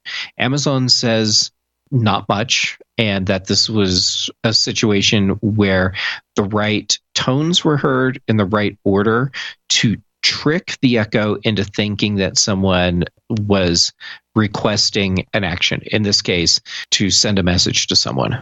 And you wonder, once that trick is known, how many people can sit back and exploit that trick? Neighbors, let me ask you a question here. How much would it be worth to you to get a version of the Tech Night Owl Live that's free of the network ads? No network ads. And I know some of the reviews on iTunes and on YouTube for our Paracast channel say, Why so many ads? Well, the reason we have a lot of ads is because this is a commercial radio show broadcast on traditional terrestrial radio. It's also available online, and so we offer the same version. But we also have something called Tech Night Owl Plus. And Tech Night Owl Plus is a special version of the show, free of the network ads, and we also give you better quality audio. All this costs a modest subscription fee, starting at just $1.49 a week. How about that? If you want to know more information about it, go to plus.technightowl.com. That's plus.technightowl.com. You'll get simple sign-up instructions for the Tech Night Owl Plus. So check it out. We have Jeff Gamet on the Tech Night Owl Live.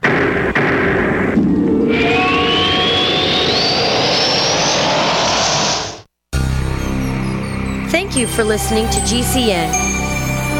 Visit GCNlive.com today. Do you need a website? Well, you can get a great deal on hosting services with Namecheap's legendary coupon code. They're offering substantial hosting discounts on shared hosting, business hosting, VPS hosting, reseller hosting, and even dedicated servers. Namecheap is preferred by millions. It's backed by a money-back guarantee. Use the coupon code LEGENDARY to cash in on the special deal at Namecheap.com, Namecheap.com. First came Attack of the Rockoids, and it was a critically acclaimed success. And now there is The Coming of the Protectors. A former military intelligence man is contacted by a space woman in a dream that turns out to be a nightmare because evil forces on her distant planet are planning to conquer the Earth. This is gripping science fiction of the classic kind. Attack of the Rockoids and The Coming of the Protectors. Find out more at rockoids.com. That's Rockoids, ROCKOIDS.com. Want revenge on the common housefly? Well, after 10,000 years, someone has finally come up with a better way. The Bug Assault, a miniaturized shotgun, which utilizes ordinary table salt as ammunition. Non-toxic and no batteries required. So much fun, you'll forget you have a wife and kids. $39.95 and free economy shipping. Use discount code GCN and get an extra 10% off your purchase at bugassault.com. Fire your fly swatter. Get your Bug Assault today. Hunters, anglers, campers, and survivalists. Get back to nature. Expand your horizons with the highest quality, most versatile, unique slingshots and sling bows on the market at slingbow.com. Slingbow products are compact and models start from just $17.98. They're perfect for your bug out bag or storing in your vehicle. Give yourself and your loved ones the excitement and tradition of Slingbow, a new frontier in archery and truly modern twist on this primitive survival tool. Feel the thrill only at slingbow.com. ProPure Gravity Water Filters. Most tested, most trusted. The Pro 1 G2.0 filter by ProPure fits most gravity systems and is so easy to set up and use. No priming required. Independent lab tested to NSF standards. Removes up to 200 plus contaminants with Pro 1 G2.0 full spectrum filter technology. ProPure Water Filters. When you don't know what's in your water. Start enjoying great tasting water today. Visit an authorized ProPure dealer or ProPureUSA.com. Hello, I'm Mike Lindell, the inventor of MyPillow, and like all of you out there, I had problems sleeping. Pillows would go flat, I would flip-flop all night long, I would wake up with a sore neck, maybe a headache, or feel like I needed a nap even though I slept 8 hours. When I invented MyPillow, I wanted it to where you can move the patented fill to give you the exact support you need as an individual, regardless of sleep position. MyPillow will get you into that deep REM sleep faster, and you will stay there longer. It's not about how much time we spend in bed, it's about how much of that quality sleep we get. I do all of my own manufacturing right here in the United States. I have a 10-year warranty. You can wash and dry MyPillow, and I give you a 60-day money-back guarantee, so you have nothing to lose. And here's my best offer ever. You can buy one of my pillows and get one absolutely free. Go to MyPillow.com or call 800-870-0305 and use promo code GCN. That's MyPillow.com or 800-870-0305 with promo code GCN.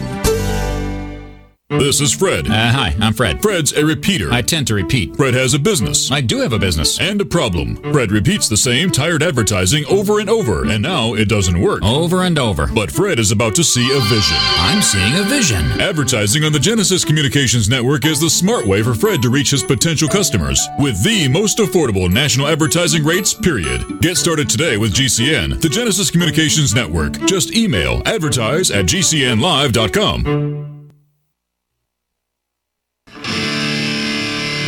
What's going to happen next?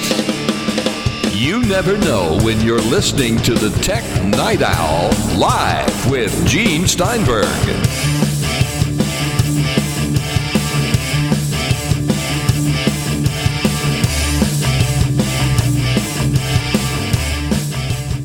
Now, I don't recall that Google's had a problem with the assistant for this. I just think also with Alexa, someone thinks that you just ordered $10,000 worth of merchandise. Oh, I want a new bed and a new 75-inch OLED TV set and an iMac Pro. That sounds great. I'm ready for the order to show up. But you're paying for it, Jeff. Oh, all of a sudden I'm not quite so excited about this. Send the bill to Bill Gates. Send it to Jeff Bezos. Yeah, send it to Jeff Bezos. Let's go. So AirPlay 2 now works. Tell people what AirPlay 2 is, because some ephemeral phrase that we heard in the days of iOS 11 right at the beginning, and it took nearly a year to introduce it. Another feature that was long delayed I'll mention in a moment. So what is AirPlay 2? Why do we care? Why did Apple take so long? All right, so we need to start with what is AirPlay, and that's a technology that Apple uses that lets you stream video and audio from one device to another. So a perfect example would be you're watching a video on your iPhone, but you want to see it on the big screen. So you AirPlay it to your Apple TV so you can watch it on your 70-inch OLED display or television. AirPlay 2 takes that a step farther and lets you assign different playback devices to like different rooms and different groups. So let's say that I have speakers that are hooked up to an AirPlay, or I have speakers that are AirPlay compatible in my living room and in my bedroom. Let's go with HomePods just to make it easy. So I've got a HomePod in the living room, I've got a HomePod in the bedroom, and I can tell Siri to play music in the bedroom, or I can open up the music app and then choose that as my device and send the music there, go into the living room and have it switch over to the living room. Or I can have the content playing across all the speakers simultaneously without any latency. And I think that's the part that has kept Apple from releasing AirPlay 2 when we all wanted it, when it was announced at the 2017 Worldwide Developers Conference instead of a week before the 2018 conference. And it turns out that getting that latency taken care of so that the music sound is totally in sync no matter where you go, that's really hard to do. And apparently harder to do than Apple expected. Another thing with AirPlay 2 is that if you have HomePods, you can now put them into stereo pairs. And I have a feeling that to get that to work the way Apple really wanted took a little more coding effort than they were anticipating. So this stuff all drug out over the course of a year, and we finally got it just days before Worldwide Developer Conference 2018. There you go. While we're talking, I'm getting weird phone calls from total strangers, and it makes no sense. Anyway, so we'll be able to have our HomePod in pairs playing stereo. Mm-hmm. That's going to be exciting. Yeah, people that are doing it saying the audio is markedly better than they expected. And so like instead of like doubling your audio quality, if you will, by having two HomePods together, it's more like tripling your audio quality when you put two in a pair. Is it still bassy? I'm assuming it's still bassy. I don't have a second HomePod to try it out. I think, at least for me, the HomePod is in many cases still too heavy on the bass, even though they dialed it back. We need to have a better equalizer type controls for the HomePod. I don't understand why they don't have that. It seems such a simple thing. We should not have to depend on Apple's unique idea about how they should control the audio quality. Mm-hmm. Audio is very, very subjective. What I like, you're going to hate. Maybe. I don't know. I think you've got good taste. I'd probably like what you like. Thank you. He's just saying that because I can cut him off the air if he's not nice to me. But that's okay, because on our other show, the Powercast, we can get pretty wacky and woolly. Any case here, let's look at iOS 12 and Mojave in the desert. Now, iOS 12, your iPad, your iPhone, and your iPod Touch, if it ran iOS 11, it runs iOS 12. Yeah. And supposedly with better performance because of all these optimizations they did. Did you get much information on how they optimize performance to get these 50% and plus improvements in app launching and such? Apple didn't go into detail, at least not with me. So from what I gather, what they did was they went in and did a lot of research into where they were getting bottlenecks in the different operations that need to happen, and then worked on streamlining those points. Now, developer beta 1 of iOS 12 is out, and I put it on my 4th generation iPad mini. So Apple hasn't updated the iPad mini in several years. So this is not what I would consider a current technology device anymore. But even that very first developer beta, I noticed a performance improvement just across the board immediately. And I haven't restarted my iPad mini since installing the beta on Monday when it was available. So I've been running this for the better part of a week without rebooting, and I haven't had any performance degradation at all. It's pretty impressive how much faster this iPad mini is. And this is an old iPad mini? Yeah. And I'm not brave enough to put it on my iPhone 10 because I need to know that my iPhone 10 just works. But I was playing with developers' iPhone 10s, and it was like it was a different phone. It was striking how much faster it was. And this is the first beta. So I can only imagine how much improvement we're going to see between now and September-ish when the official release comes out. They also improved animations so it doesn't stall out. This is the kind of stuff they can't do in Android. No, with Android, you don't have control over the hardware and the software. So you're limited in the types of performance improvements you can make. Whereas Apple, controlling everything, it makes it a lot easier to really optimize the code. And remember, we're talking here about existing hardware, no changes in the hardware, just optimizing the operating system to work better. Mm-hmm. And it's pretty impressive. And remember, Apple is not going to gain from this in the early term because some people may say, why should I get a brand new iPhone if this works so much better?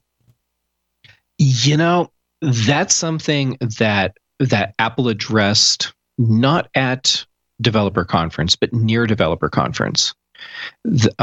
John Gruber from Daring Fireball, he hosts a 2-hour talk show event at developer conference or during developer conference every year.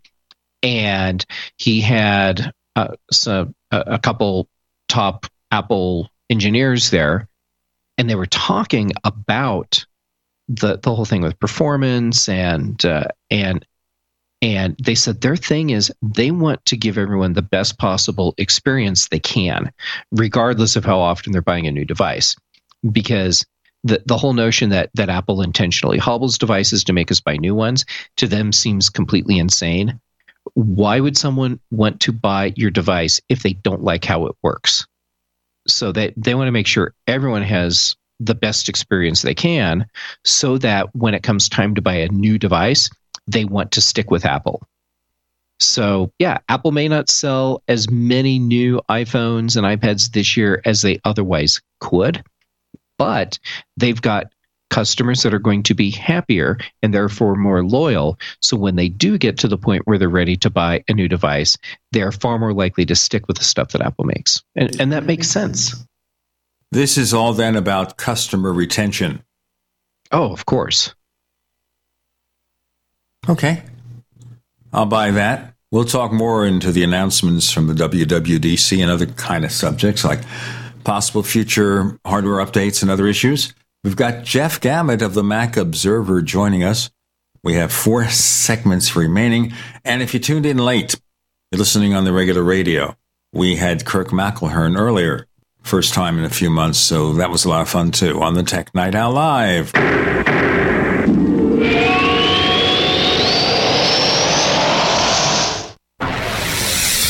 You are listening to GCN. Visit GCNlive.com today. Attack of the Rockoids has been well received by critics and readers alike. It's a thrill-a-minute story you'll never forget. A former U.S. military intelligence officer is haunted by intense dreams about a beautiful woman pleading for his help after a terrible battle in outer space. But the dreams turn out to be true and thrust him into a telepathic love affair with a woman whose faraway planet is intent on destroying the Earth. And now the gripping tale continues in The Coming of the Protectors. It's the second book of the Rockoids trilogy, a galaxy-spanning adventure that pits our hapless heroes against powerful, fanatical enemies that threaten the lives of freedom-loving beings everywhere. Attack of the Rockoids and The Coming of the Protectors. Classic science fiction at its best, available now. For more details, visit rockoids.com. That's ROCKOIDS.com. Frustrated trying to get business capital? Want to take the slow process and rejection out of the equation? GCNloans.com removes the slow, irritating approval process. Instead, get quick, simple funding. Powered by David Allen Capital, 80% of our pre-qualified clients are approved in days. Pre-qualify at GCNloans.com and get your money this week. It's that easy. GCNloans.com. That's GCNloans.com. This is Fred. Hi, I'm Fred. Fred's a repeater. I tend to repeat. Fred has a business. I do have a business. And a problem. Fred repeats the same tired advertising over and over, and now it doesn't work. Over and over. But Fred is about to see a vision. I'm seeing a vision. Advertising on the Genesis Communications Network is the smart way for Fred to reach his potential customers with the most affordable national advertising rates, period. Get started today with GCN, the Genesis Communications Network. Just email advertise@gcnlive.com. Welcome back to the Tech Night Owl Live, where you never know what's going to happen next. And now, here's Gene Steinberg.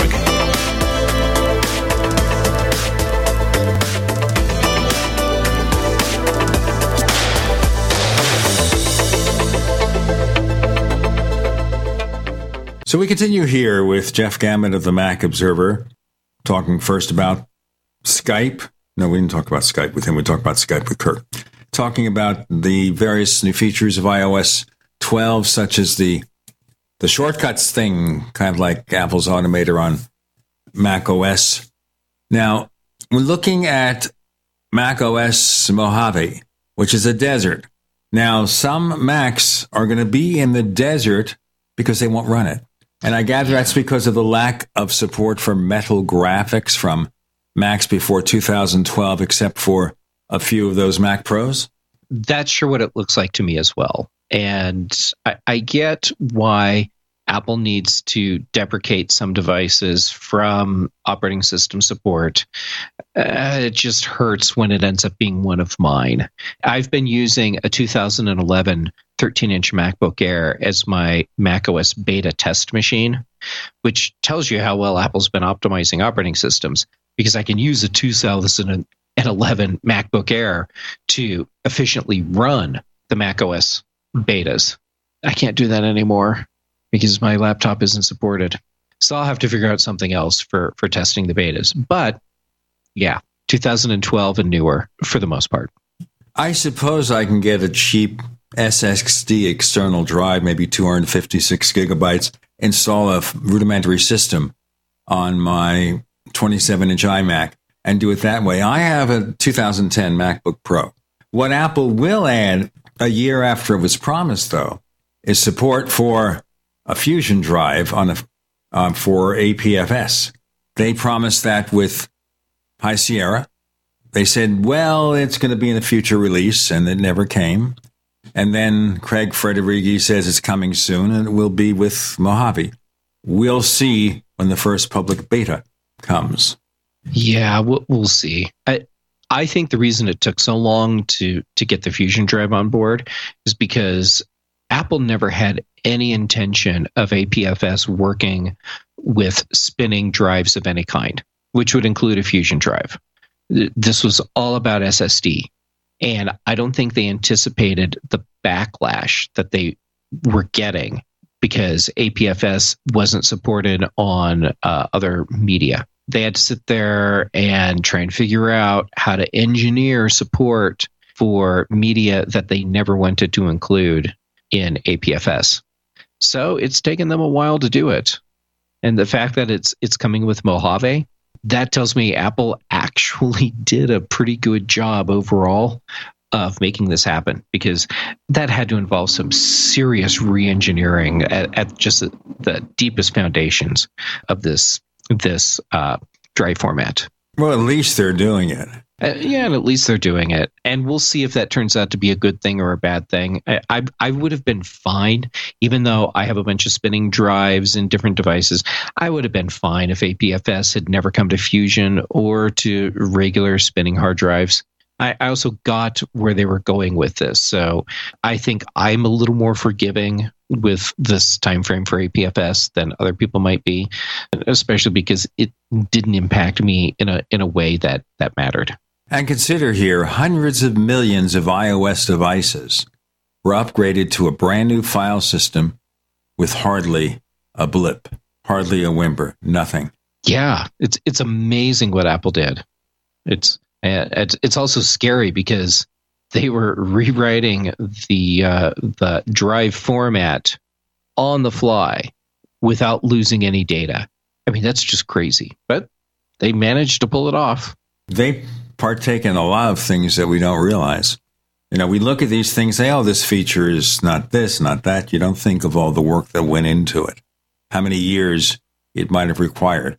Because Apple has been working on a brand new file system for a few years now. Mm-hmm. It's not something that just came out yesterday. Even, for example, Face ID. They didn't just implement Face ID because they couldn't get a Touch ID to embed below an OLED display on an iPhone 10. That idea has been around for a while. Yep. Turns out Apple wasn't interested in embedding Touch ID into our displays, even though we had those rumors. But Apple's thing was they wanted Face ID. Well, we can go into that too as possibilities. For Mojave, the dark mode, desktop refinement to make things a little easier to organize. Is there anything there that's really, really compelling? Well, depending on who you are, there are different features that would be compelling. For me, dark mode actually is a pretty compelling feature. I'm looking forward to that. I spend so much time in front of my computer screen with these bright, harsh windows that dark mode, for that reason alone, is welcome. But when you're doing design work and photo editing, and just part of my job that kind of ends up happening a lot because we have graphics for articles and stuff like that's happening. So I'm spending a lot of time in Photoshop and other design apps like Affinity Photo, and having a dark mode makes it easier to perceive colors correctly because I'm not having weird color contrast side by side that alters how I'm seeing a color. That's another great place for this. I have a feeling that there will be a lot of people that really are happy to have this, and other people, they just simply won't care. The new organization features for documents on your desktop, the whole Stacks thing, some people, I'm sure, will see that as a frivolous thing. But if you're someone that has files scattered all over your desktop and you just want to leave them there, but you want to have them organized better, this whole dynamic thing for putting them into stacks where they're grouped is really cool. So I'm looking forward to trying that. One of the things that a lot of people will never notice, because why should they, is the support that we're seeing first in Mojave, but it'll be a much bigger thing in 2019 with whatever macOS version that is. And that's the ability to run these apps that were originally written for iOS and then recoded and compiled for macOS.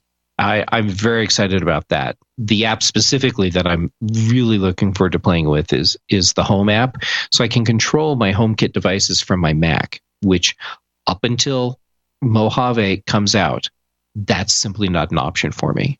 You know, if you look in the past, Max, and I mentioned this to Kirk, these mini apps remind you of desk accessories. In many ways, they do. Yeah. Yeah, it's cool. Have you had a chance to look at I want to call it the quick look view, but that's not what it is. In Finder Windows, when you select a file, the preview thing that you get just to the right of it, now you can have controls to do other things, like you can do markup and other edits, and third-party developers are going to be able to tie into that as well. So I'm really looking forward to seeing what other developers come up with for ways that I can interact with the documents that are on my computer without having to open them first. It's, in some ways it almost feels like Apple has been very quietly bringing us back around to OpenDoc. You have to be an old timer to know what that means. I remember beta testing OpenDoc. See, you're an old timer. Yes, I am. I'm an old timer. I'm looking here. You can get a portable SSD for a Mac, like USB 3, for maybe $130 or so. That's for 512 gigabytes, okay? Now, nice. That might be a really, really good thing to buy if you want to beta test Mac OS on a desktop Mac without having to go through the bother of risking your internal drive. Well, if you only have one Mac and it's your mission critical Mac, having an external drive that you can install the beta on and run from there is a smart idea. I mean, we're talking early developer betas, which means things are going to break. Even though people are really impressed with the performance of these betas, things are going to break. And you can't risk your primary machine that's earning you money with betas like that. So either different machine or get an external SSD and put Mojave there. More to come on the Tech Night Owl Live.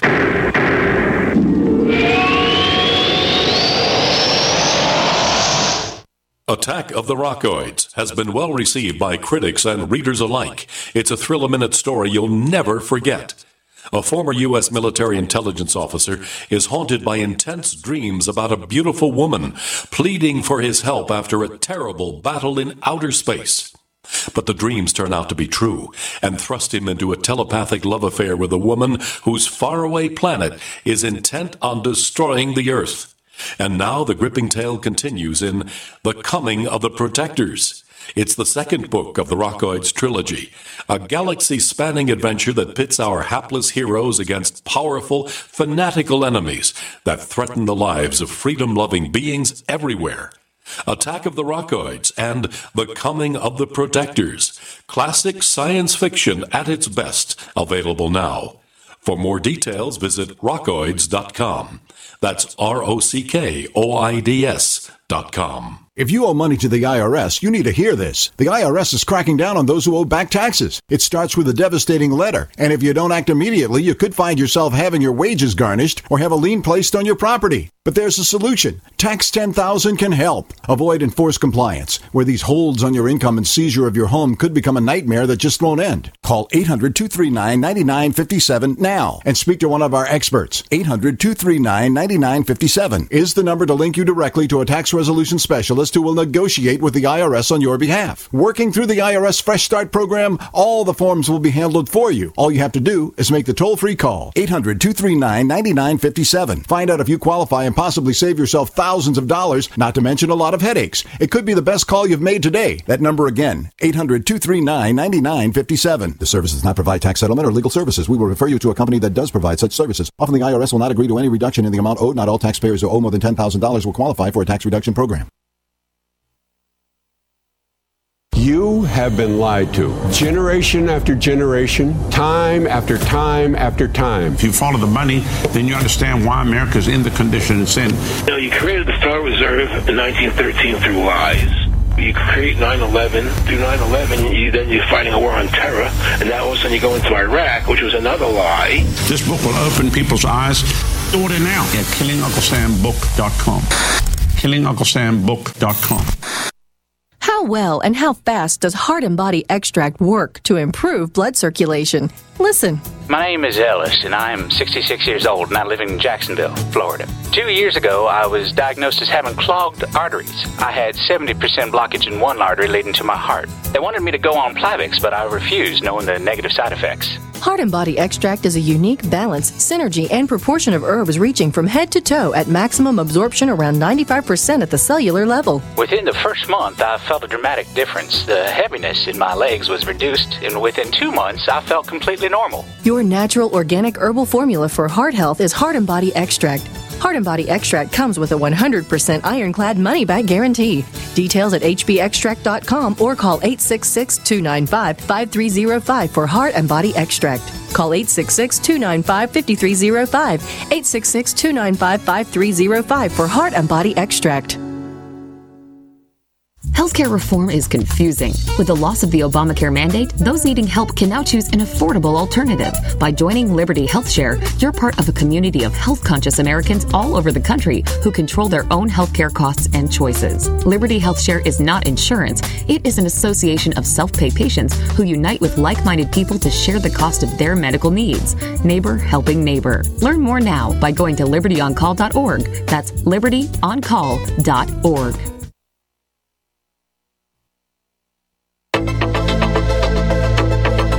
We'd like to hear from you. If you have any thoughts or comments about the Tech Night Owl Live, please get in touch at news@technightowl.com. That's news@technightowl.com. Looking for past episodes? We've got hundreds at technightowl.com/radio. That's technightowl.com/radio. Or subscribe on iTunes. Just looking at prices at Amazon. SanDisk Extreme 510 portable SSD, 480 gigabytes, USB 3, really nice looking. It's $140. That's for it's 480, which is close enough to 500. And I'm looking, and there are different ones there. And if you really can live with like 256, you can get one for like $90. Well, for beta testing, $90 for that SSD, that sounds pretty good. You don't need to put a ton of apps on just to do your testing, hopefully. Yeah, but with a 500 gigabytes or 480, you can put quite a lot on there. Oh, yeah. Well, maybe I'll be buying a new SSD after the show. Okay, you do that. Okay, if you can afford it, get me an extra one, okay? I could use Sweet. Yeah, I know you will do that, but he won't. Okay, Mojave, what didn't impress you? Well, that's a good question. I mean, I didn't watch here's what disappointed me. When the keynote started and we jumped into iOS, Apple went for an hour. And then they jumped on to watchOS and went for 20 minutes. And then they went to tvOS and went for 10 minutes. Then they jumped to macOS. And at this point, I was really worried. Like, was it just going to be 10 minutes of time? Then they were done. But it turned out to be like 25 minutes of time. I was disappointed because I felt like Apple could have gone deeper into what they were showing us And I'm wondering if there are features that they had wanted to include, but just simply couldn't. So what are we not getting in Mojave that we should have? And I wish there had been more time spent on macOS High Sierra or macOS Mojave. Yeah, it seemed like almost an afterthought. Yeah, not like Apple TV did, but it felt like they were finding ways to fill up the 25 minutes. And the thing is, they had some really compelling stuff that they started showing during the State of the Union, which follows the keynote, and that one's very specific for developers. Like, they were showing some really cool stuff that they're doing with password management, and they showed the whole thing with how getting your apps ready for dark mode works. And I mean, there's just kept going into these things like that, and I felt like there were all these other features that they could have shown during the main keynote, and I wonder why they didn't. Well, it might be the fact that they only showed a portion of what you're getting in iOS 12 either. But of course, because the audience and the number of developers handling iOS apps is so much greater, they had to allocate more time for them. Sure. Maybe they could have cut back a little bit on the demonstration time and shaved out at least 5 more minutes where they could have talked about the stronger password features that we're getting in Mojave. I would have been happy for that. Let's talk about some of the features. So we have here the default position to turn off the comment and like buttons and stuff like that in Facebook. I bet the people at Facebook love that. Facebook, they were probably seething after the keynote, and all of these ad marketing companies, they have to be just furious with Apple, because what Apple did when they started showing off all this stuff, without coming out and saying, marketing companies, websites that like to exploit personal data, we are shutting you down, because that's exactly what Apple was saying. I mean, just blocking those buttons that always end up including tracking cookies, doing all the stuff that they're doing to mask your digital fingerprint online, because even if you don't have those cookies installed and tracking pixels following you everywhere, companies are still building profiles about who you are based on what kind of machine you have, what operating system you're running, what apps are installed, what fonts are installed, and they can build a pretty accurate profile of who you are and then track you around the internet from that. Apple is shutting that down with Safari as well in Mojave, and that's pretty cool. So let me get this story that you mentioned on your site from one of your colleagues. Facebook bug made 14 million users posts public over 5 days in May. Facebook. Yeah. Now, I'm assuming this is the same Facebook that says that they really value our privacy. It's the same Facebook where its CEO appeared before Congress, and for every other question he was asked, he said, "Can I have my team get back to you on that?" Yeah. It's Facebook has always played fast and loose with our privacy, and has taken measures to protect our privacy only when it serves their best interest.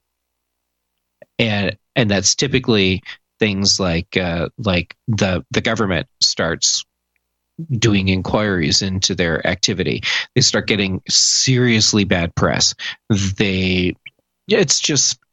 It's very frustrating because most people have no idea how detailed the profiles are that Facebook has built on them and how those are being exploited.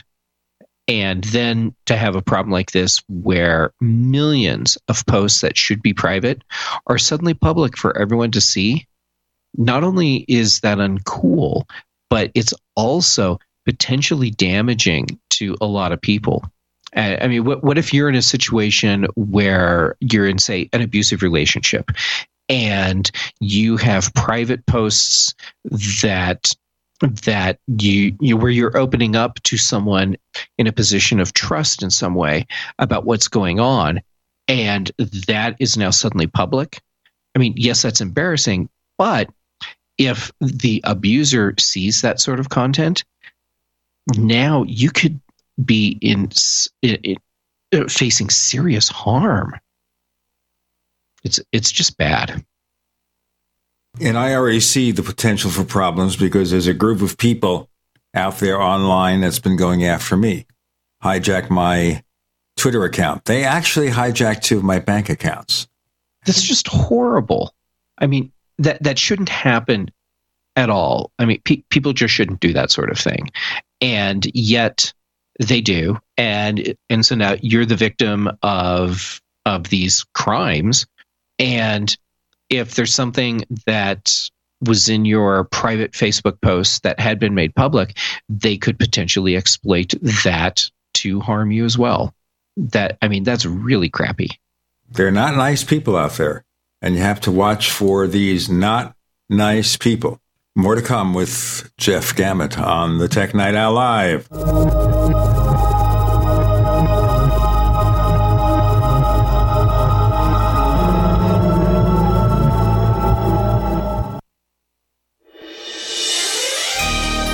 Thank you for listening to GCN. Be sure to visit GCNlive.com today. Want revenge on the common housefly? Well, after 10,000 years, someone has finally come up with a better way. The Bug Assault, a miniaturized shotgun, which utilizes ordinary table salt as ammunition. Non-toxic and no batteries required. So much fun, you'll forget you have a wife and kids. $39.95 and free economy shipping. Use discount code GCN and get an extra 10% off your purchase at bugassault.com. Fire your fly swatter. Get your Bug Assault today. This is Fred. Hi, I'm Fred. Fred's a repeater. I tend to repeat. Fred has a business. I do have a business. And a problem. Fred repeats the same tired advertising over and over, and now it doesn't work. Over and over. But Fred is about to see a vision. I'm seeing a vision. Advertising on the Genesis Communications Network is the smart way for Fred to reach his potential customers with the most affordable national advertising rates, period. Get started today with GCN, the Genesis Communications Network. Just email advertise@gcnlive.com. Advertising is simple. It starts with someone who has a need. Mom! And then gets more specific. Mom, I want pizza. Then we add urgency. I want pizza tonight. Before you know it, your GCN advertising message is reaching millions of listeners. Listeners who are definitely in need. We want pizza! You see, advertising on GCN is simple. Your message meets their need, and the result means new business for you. Tell us about your business. Then let our super creative department go to work to craft just the right message to feed those who have an urgent need. We want pizza tonight! GCN has the most affordable national radio advertising rates, period. And millions of people listen to GCN radio programs on over 1,000 AM and FM and XM stations and streaming audio live. Get started today with GCN, the Genesis Communications Network. Just shoot us an email, advertise@gcnlive.com. Warning, if you're drowning in debt you can't afford, do not let the credit card companies trick you into thinking that you have to pay it all back, because you don't.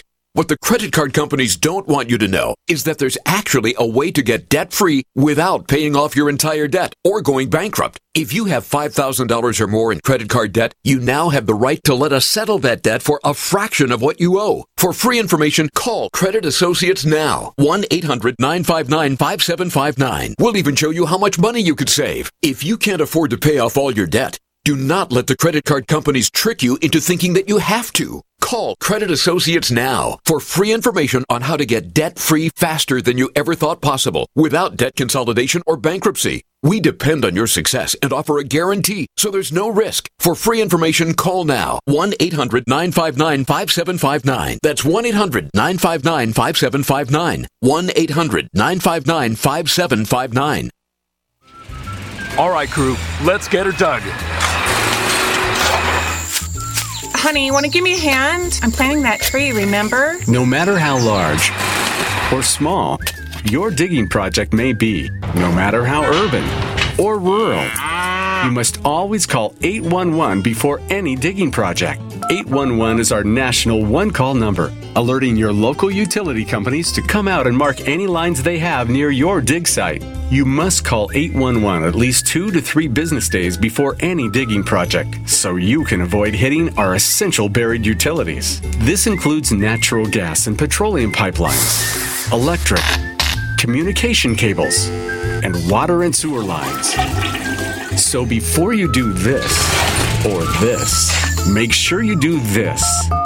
For digging projects big or small, make the call to 811. Brought to you by Common Ground Alliance.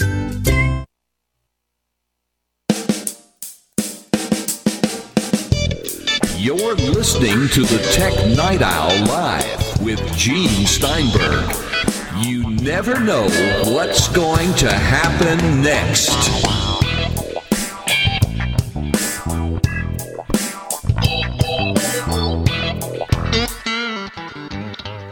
We continue. It's a dangerous world out there.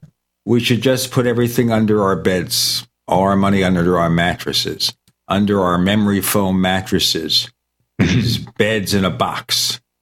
You have one of those beds in a box where you open the box and the thing just explodes? Yeah. When the box showed up, I was pretty sure I'd been sent the wrong size mattress because it was too small to hold a queen size mattress. And I opened up the box, I pulled the mattress out, and I realized that the box was actually Time Lord technology because it had to be bigger on the inside. And yeah, now I have my memory foam mattress that was delivered right to my door. Describe the process here. You take this wrapping off it, this plastic wrap, and the thing just blows up.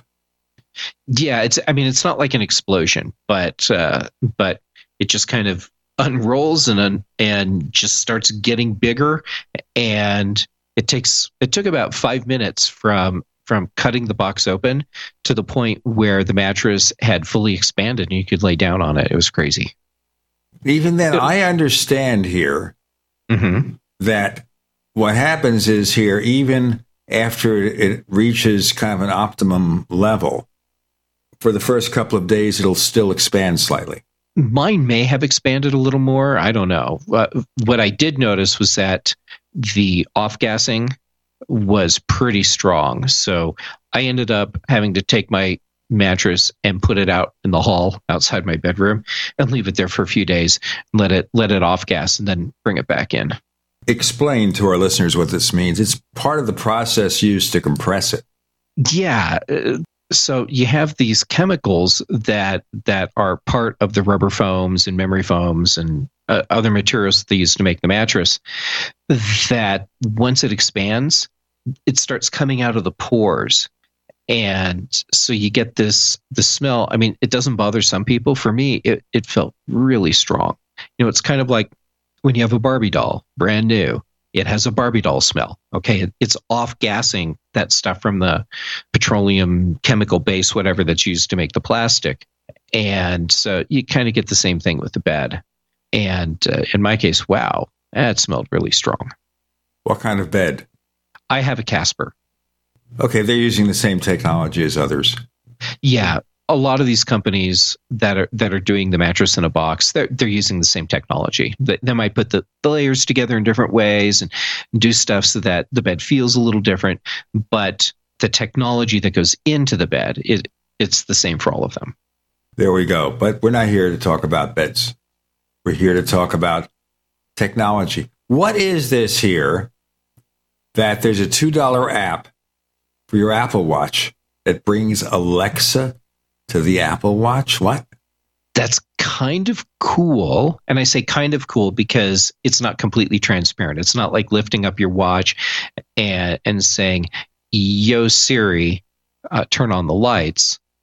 But I mean, it gets you close. So you have to launch this Alexa interface app on the watch, and then you can give it voice commands. So it's bringing your Alexa voice control to your wrist, and it's actually cool.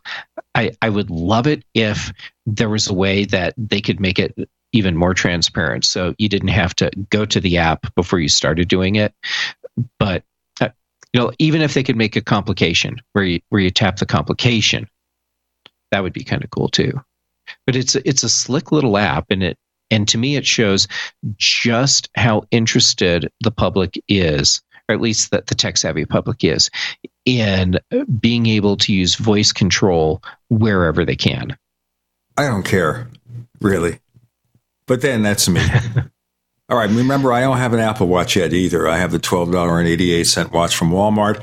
And I wonder if Walmart's really getting some money from that. People going into Walmart and say, what do you have for $12.88? And you get a decent watch. It keeps some sort of accurate time. Picks up a few seconds a month. It's got a dumb calendar that only recognizes 31-day months. Mm-hmm. And you have to go back and make manual adjustments every month if it's the wrong month. The battery goes in about a year or so, but Walmart charges less than $6 to replace it. So you're paying almost half the price of your watch to get a new battery put in it. That's right. So my $12.88 Walmart watch has cost me an additional $12. So it is now a $24.88 watch I've had for 3 years. That is pretty cool, and you don't have to worry about software updates, and you don't have to worry about rebooting your watch if something goes wrong, and you don't have to charge it every night. There is that. I just stick it in my office area. I lay it down. I pick it up the next day, and it's still running. I can't do that with an Apple Watch. So what are we expecting to see in Apple Watches? Speaking of the devil here, it's getting better and better every year. It's the number one best-selling wearable on the planet. The watch, the product that the people didn't expect to be successful. What are we going to see in Apple Watches? What does Watch OS, was it 5 now, show? Well, Watch OS 5, let's see. So that gives us more control over our workouts, which is great, because that's something that's a space that I feel Apple has really neglected on the Apple Watch, which is surprising because they really push health and fitness with the watch. And with the Fitbit, you've been able to go in and have greater control over your workouts for years, but it wasn't there with Apple Watch. So we're getting that. And I'm glad to see that. I wish that there was an option. And of course, this option would end up on the iPhone, where you could go in and have full edit control over your workouts, which is something I always had when I had a Fitbit, because sometimes you forget to create a workout, you forget to stop a workout. There are times where you want to edit a workout, and you really don't have those controls yet. But you now can do contests with your friends. So if you have friends that are workout friends, you can compete against each other, which for a lot of people will be great, because you may need that extra motivation that goes along with seeing a friend is getting more fitness points than you are on a day, to get out and walk a little bit more, or maybe go to the gym and do a treadmill or lift some weights, whatever it is. So I'm glad to see these new fitness features showing up. I like that you can invoke Siri simply by raising your wrist, and you don't have to say, "Yo Siri," "Hey yes lady," whatever. You just raise your wrist and start talking, and it knows you're issuing a Siri command. I think that's pretty cool, and it feels a lot more natural. So I'm looking forward to playing with that. I won't install WatchOS betas, because if something goes wrong, your watch is just ruined. So I'll have to wait until we get the official release this fall for that. But I'm looking forward to it. Okay. You have public betas of WatchOS or not? Or is it just for developers? WatchOS betas are only for developers, and I believe that's because if something goes wrong, your watch is bricked. And so Apple can't fix it. If you bring your watch to Apple, they can't fix it? Yeah, from what I understand, you end up with a new watch. So they give you a refurbished watch. And if you're not under Apple Care, I think you end up buying a new watch. They probably give you a discount, but yeah, your watch is toast. So no watchOS betas for me, and I'm glad there's no watchOS betas for the public. That's good. They should find a better way. Hopefully they will in the future. We got Jeff Gamet for one more segment of the Tech Night Owl Live.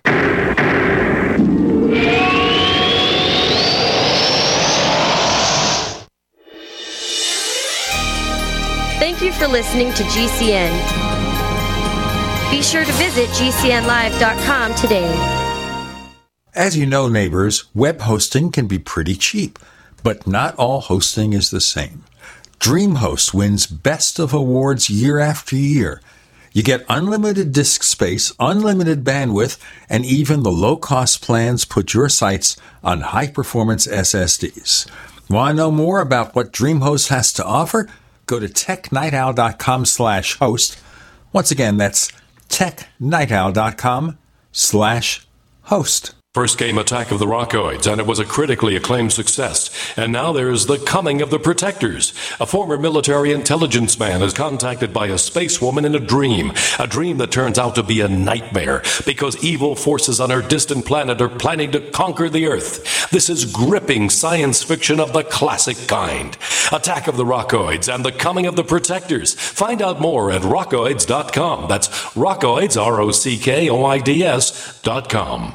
Water is the single most important thing your body needs, so you want to be sure it's the best for you and your family. Since 2005, thousands have depended on Berkey purified water. The Berkey Guy provides the lowest priced filtration systems in every size. For incredibly delicious water now and in an emergency, get to GoBerkey.com or call 877-886-3653.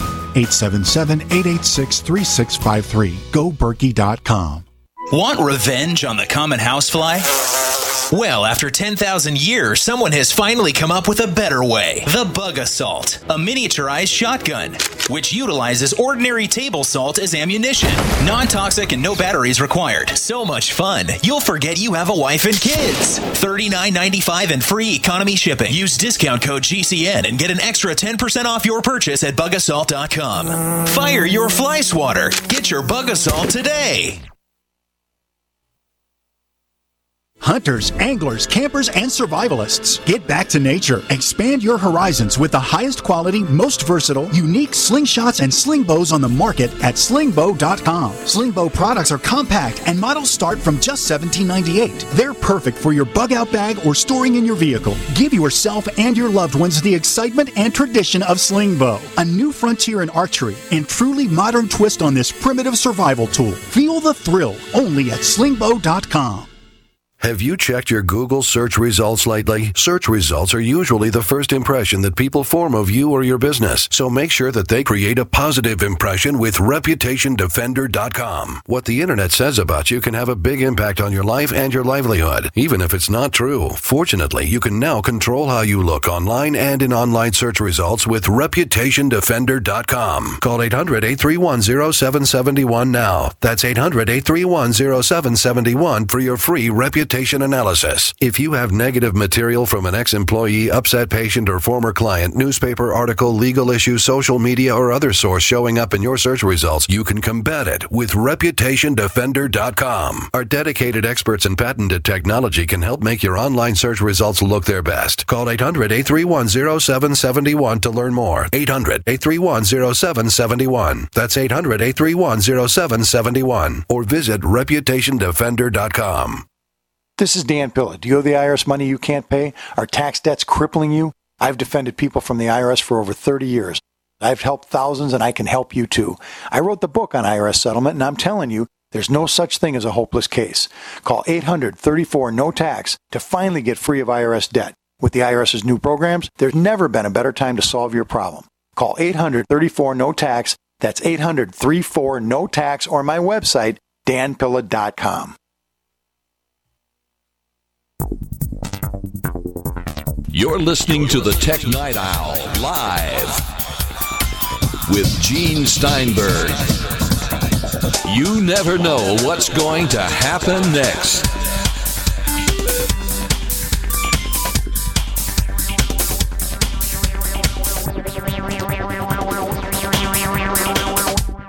So let's watch OS 5. Don't become a developer and test it unless you're prepared for misery. tvOS. Are we seeing much there? The big thing that I like in tvOS is what they're calling zero sign-on. And this is the next phase from what they gave us previously, which was single sign-on. So you put in your cable or satellite service provider information, and then when you download one of the channels that you have available to you, download the app to the Apple TV, it automatically fills everything in, and you can just start using the channel. With the zero sign-on, you don't have to do the thing where you go get the apps. It knows what's part of your cable package, and then it puts the apps on your TV for you, and you can just start watching, and it makes the whole process even more transparent, which I think is great. And the problem is, for so many of us, is do you have a provider that's actually participating in this? Sadly for me, Xfinity has chosen not to. So I don't get to take advantage of single sign-on or this fall, zero sign-on. And there's only one company that, at least as of right now, has agreed to participate in the zero sign-on process. And I'm sorry, but their name is completely escaping me at the moment. It's not Xfinity. Cox? No, it's not Cox. Yeah, I don't remember which one it is. Okay. I think what we both can say is we don't get to take advantage of zero sign-on. So hopefully Apple will get more companies on board before the new tvOS ships, and maybe we'll get lucky and Xfinity will finally be on the list. I'm hoping. It's weird that they're not. I mean, it doesn't seem like this would have a negative impact on Xfinity. So I don't know why they're holding out. But the thing is, the way this is working at this point, it's much easier for a cable company to say, hey, when you sign up for us, we'll give you an Apple TV, and that's your cable box. I still haven't found a need for an Apple TV in my current setup anymore. I have the third generation, the 1080p model. This is before the Apple TV 4. It's obviously not 4K. I have a 4K set. And the only thing I was really watching on was Netflix, because the Netflix interface in my previous Vizio TV sucked rocks. So I don't have that. And the Apple TV 4K is just too expensive unless I want to subscribe to DirecTV Now, 3 months for $35 and get my free Apple TV, and then cancel. I still don't need it because I have Netflix as an app in the Chromecast feature of the Vizio TV.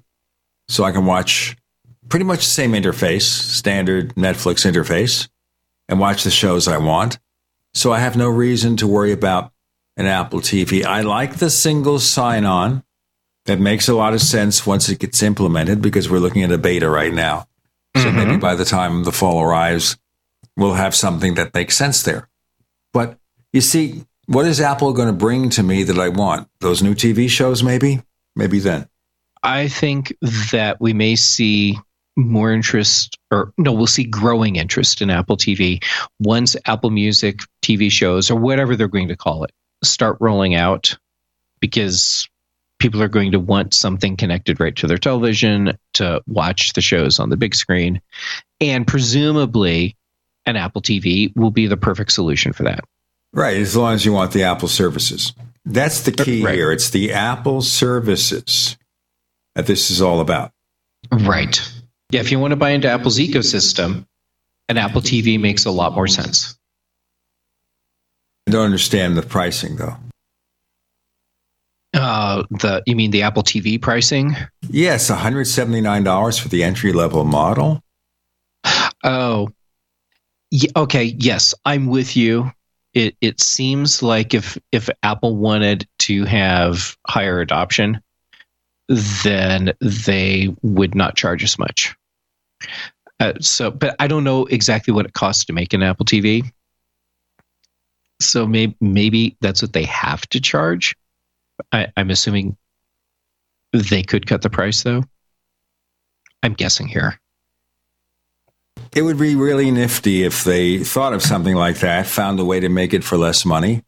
It might be that it has to be $179, but then again, what is this deal with DirecTV?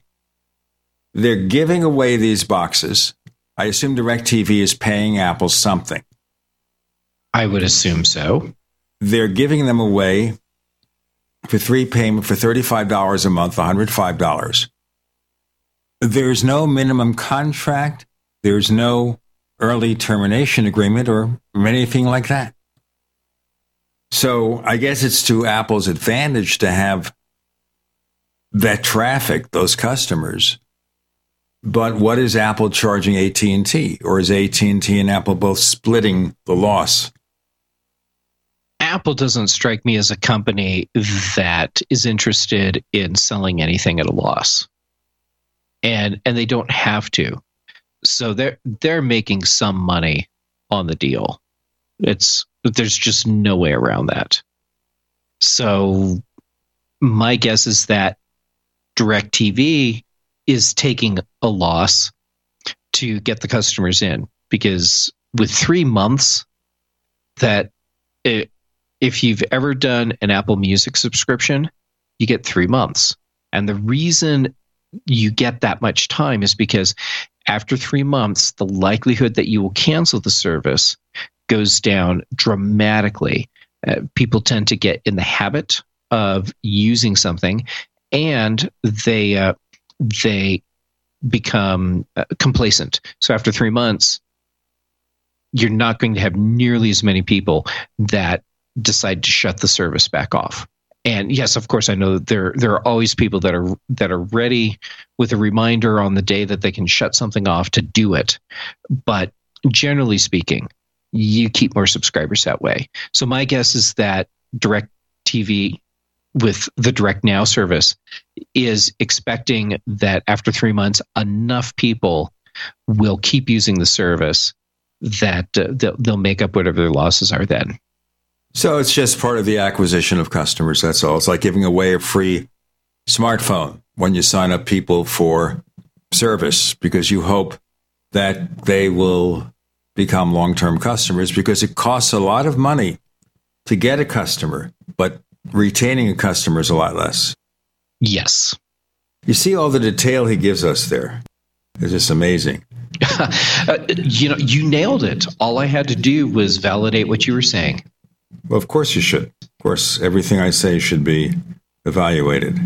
And then validated. I've been validated for years, but nobody ever figured out how. Yeah, well, that's okay. Take it as you can get it, right? Exactly. Jeff Gamet, where do we find more of your stuff? You can find more of my stuff, along with the stuff from a lot of other great writers, over at macobserver.com. And you can find me on Twitter. I'm at jgamet. And I'm on the Daily Observations podcast, the iOS Show podcast, Apple Context Machine. I kind of get around on podcasts, so you can find me on a lot of shows too. And you can find us on Twitter if you look for Tech Night Owl. Look for our second radio show, the Powercast, about UFOs and things that go bump in the night.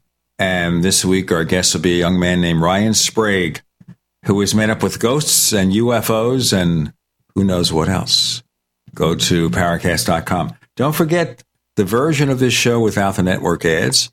Go to Tech Night Owl Plus. Go to plus.technightowl.com, plus.technightowl.com. For a modest subscription rate, we give you, that's you out there, we give you a special version of the show with higher quality audio and no network ads, starting at $1.49 a week. We have long-term subscriptions, too, for even less money. Plus.technightowl.com. Jeff Gamet, we alerted you at short notice here. Thanks for joining us on the Tech Night Owl Live. I'm always happy to get to spend time chatting with you. It's fun every single time. So thanks for having me on.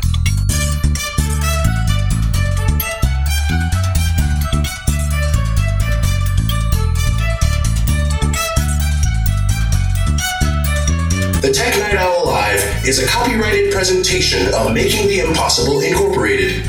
We'll be back next week. Same bat time, same bat channel.